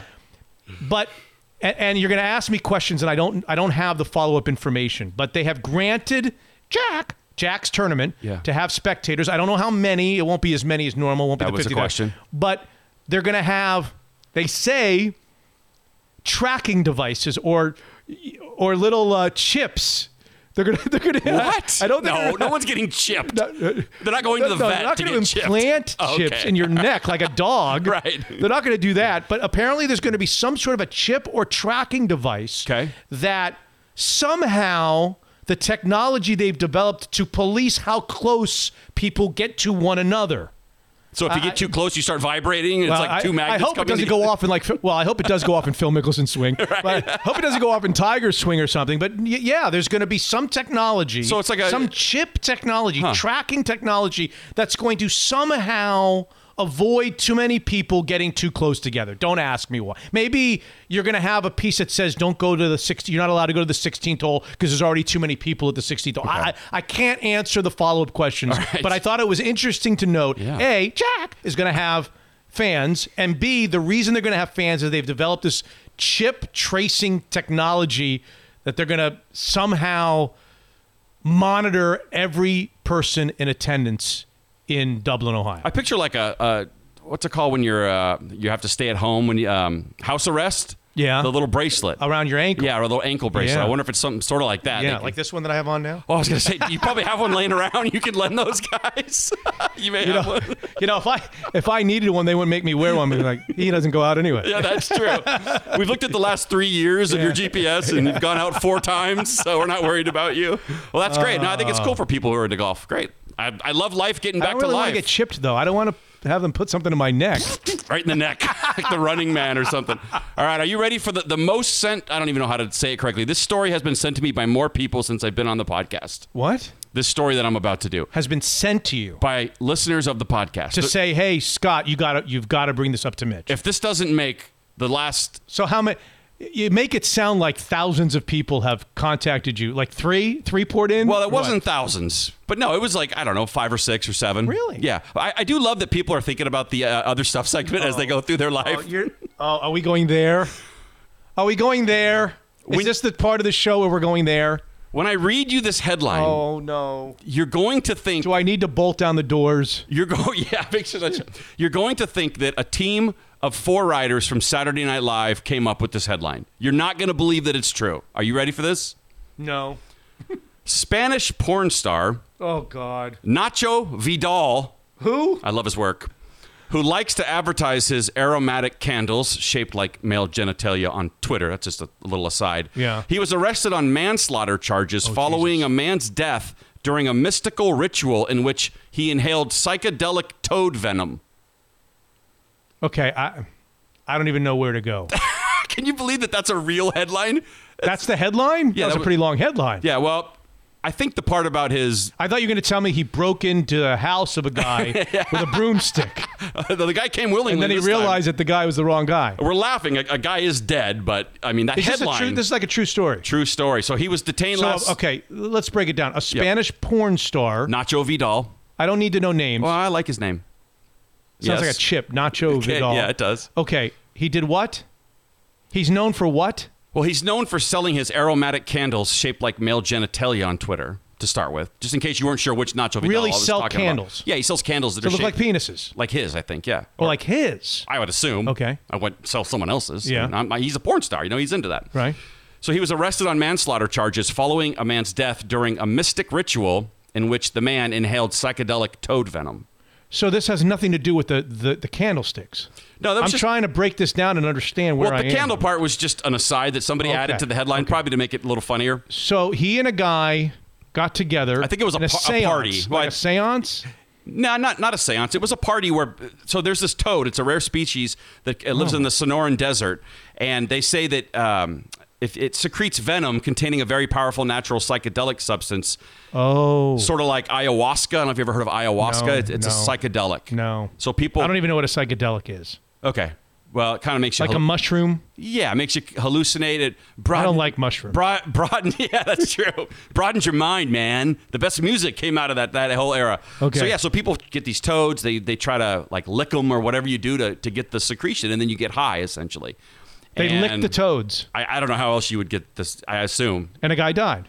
And a guy died doing it. So it was like so it's poisonous. On him. So it's on him because he didn't make the guy do it though, did he? No, but he was detained last week in southeastern Valencia in connection with the guy's death last July. So he was going arrested. to jail. If he found guilty, he's going to jail for this. Yeah. Can you make the candles in jail? For manslaughter, yeah. You might want to play those candles close to the vest. Something tells me he'll be making candles of other penises. Yeah, that's right. I would say so, yeah. Oh, God. Yeah, craziest headline you could ever write or read. All right. I hope you enjoyed Greg Thor Godar, 73 years old, who was attacked by a 450-pound grizzly bear. Jack Sikma, our friend, Sonic's legend, Hall of Famer Jack Sikma. And we really appreciate retired local police officer David Crocker for his perspective, whether you like it or not, the police angle to all of this. Not all police have gone wrong. Episode 95, I'm assuming we're not going episode tastes great, less filling. Well, I mean, I love him. We're not going episode Bubba Smith. All right. I do love him, though. Big part of my childhood with the commercials and the Police Academy. Yeah. I mean, it's got to be Richard Dent was just an absolute beast. Yeah, that whole team. He had 17 sacks on a team that had, did the Fridge start? I think he started at some point. I think he was a rotational player. Okay, but Dan Hampton was really good. Yes, he was. So there's not many sacks Who else to get. Can you name from that team? Singletary. McMichael, Gary Fensick. Gary Fensick out at the safety position. Yeah. How about the great linebacker? They had a great linebacker. Wilbur Marshall, was he not on the team? I think he was, yeah. He was on I think he was part of that Bears. They had that Bears defense. Was great. Duerson. Dave Duerson. I think that they were they were all time, and against 30 of the 31 other teams, they could. You'll have that straw in your hat your whole life, won't you? Against 30 of the 31 other teams, they were just devastating. Yeah. No one could even get a first down against them. Now, there was one team that diced them up pretty good. They really did. They diced them up. I went back and watched it. They really did. Moreno, Nat Moore, touchdown, Dolphins. Nat Moore was everywhere. Moreno, Tony Nathan. Clayton's got it. Yep. Touchdown, Miami Dolphins. Yep. Lorenzo Hampton, Tony Nathan at like 40. 22, Alabama. 30? No, whoever number 30 was. There was a number 30 running back. On the Dolphins? Yeah. 30? Davenport, maybe. Oh, sure. Yeah, see, I told you. I just watched that game. Sure. Is it Ron Davenport? Ron Davenport. There you go. I didn't even know he was on that team. Yeah, Lorenzo Hampton. Yeah. Tony Nathan out of the backfield, 22. Oh, reliable out of Alabama. Right. He was kind of old then. Yeah. Well, he's kind of old now. Yeah. Well, he might be dead now. Tony Nathan die? I don't know. I don't remember hearing that. I thought Tony Nathan recently was like a bailiff. Oh, really? I think in his after football days, Tony Nathan, the running back out of the University of Alabama, played for the Dolphins, I think became a bailiff in a court where the judge was also a former Dolphin. I think a former Dolphin became a judge. You can look me up on this. A former Dolphin became a judge. Okay. And he hired Tony Nathan to be his bailiff. Am I wrong about that? Tony Nathan is still alive, 63 years old. He is currently the bailiff for former teammate Judge Edward Newman in Miami. Newman, sure. You familiar with Ed Newman? Sure. Come on, really? Of course. All right. Offensive lineman, Ed Newman, I believe. In the Miami-Dade County Court. So there you go. Fulfilling a promise he made to Bear Bryant in 79, he returned to finish his degree at Alabama in 2015. You do realize as we finish up episode Richard Dent. Yes. That somebody, at least one person in our audience, listened to that whole 2.5 hours, however long it was, and got nothing out of it, and then went, oh, but I got that Tony Nathan is a bailiff. That's right. Finally it paid off. That's right. My 2.5 hours listening to that Fakakta episode, Richard Dent, finally paid off when I realized that Tony Nathan is a bailiff in Miami-Dade County, or Dade-Broward County. Miami-Dade County. Miami-Dade County. I feel like everything bad always happens in Dade County, Florida. Dade County, Florida. When you watch like Nightline or any of those shows, To Catch a Predator, Dade County, Florida. Police ones. Broward County, it's Florida. Always Broward County, Florida. Yeah, or the police ones. Cops or cops. Cops, yeah. Cops, Broward County. Always Broward County. Always. I've never been to Florida and I've heard of Broward County. Why is that? Because of cops. Yeah. Anyway, I got a mom who lives in Broward County. Is that right? Sure Is she a troublemaker? Yeah. She was on the last episode of Cops. Right. She was in the back of the car. I knew it. That's it. Richard Dent. Yes, sir. Enough? Yep. Enough's enough. Episode Richard Dent. Tastes great or less filling? Which one do you like better? Miller Lite. Does it taste great or is it less filling? Which one is the better? Well, less filling, of course. Yeah. Yeah, less filling. I mean, that's what I look for in a light beer. Look at me. Episode Tony Nathan. Episode Richard Dent is in the books.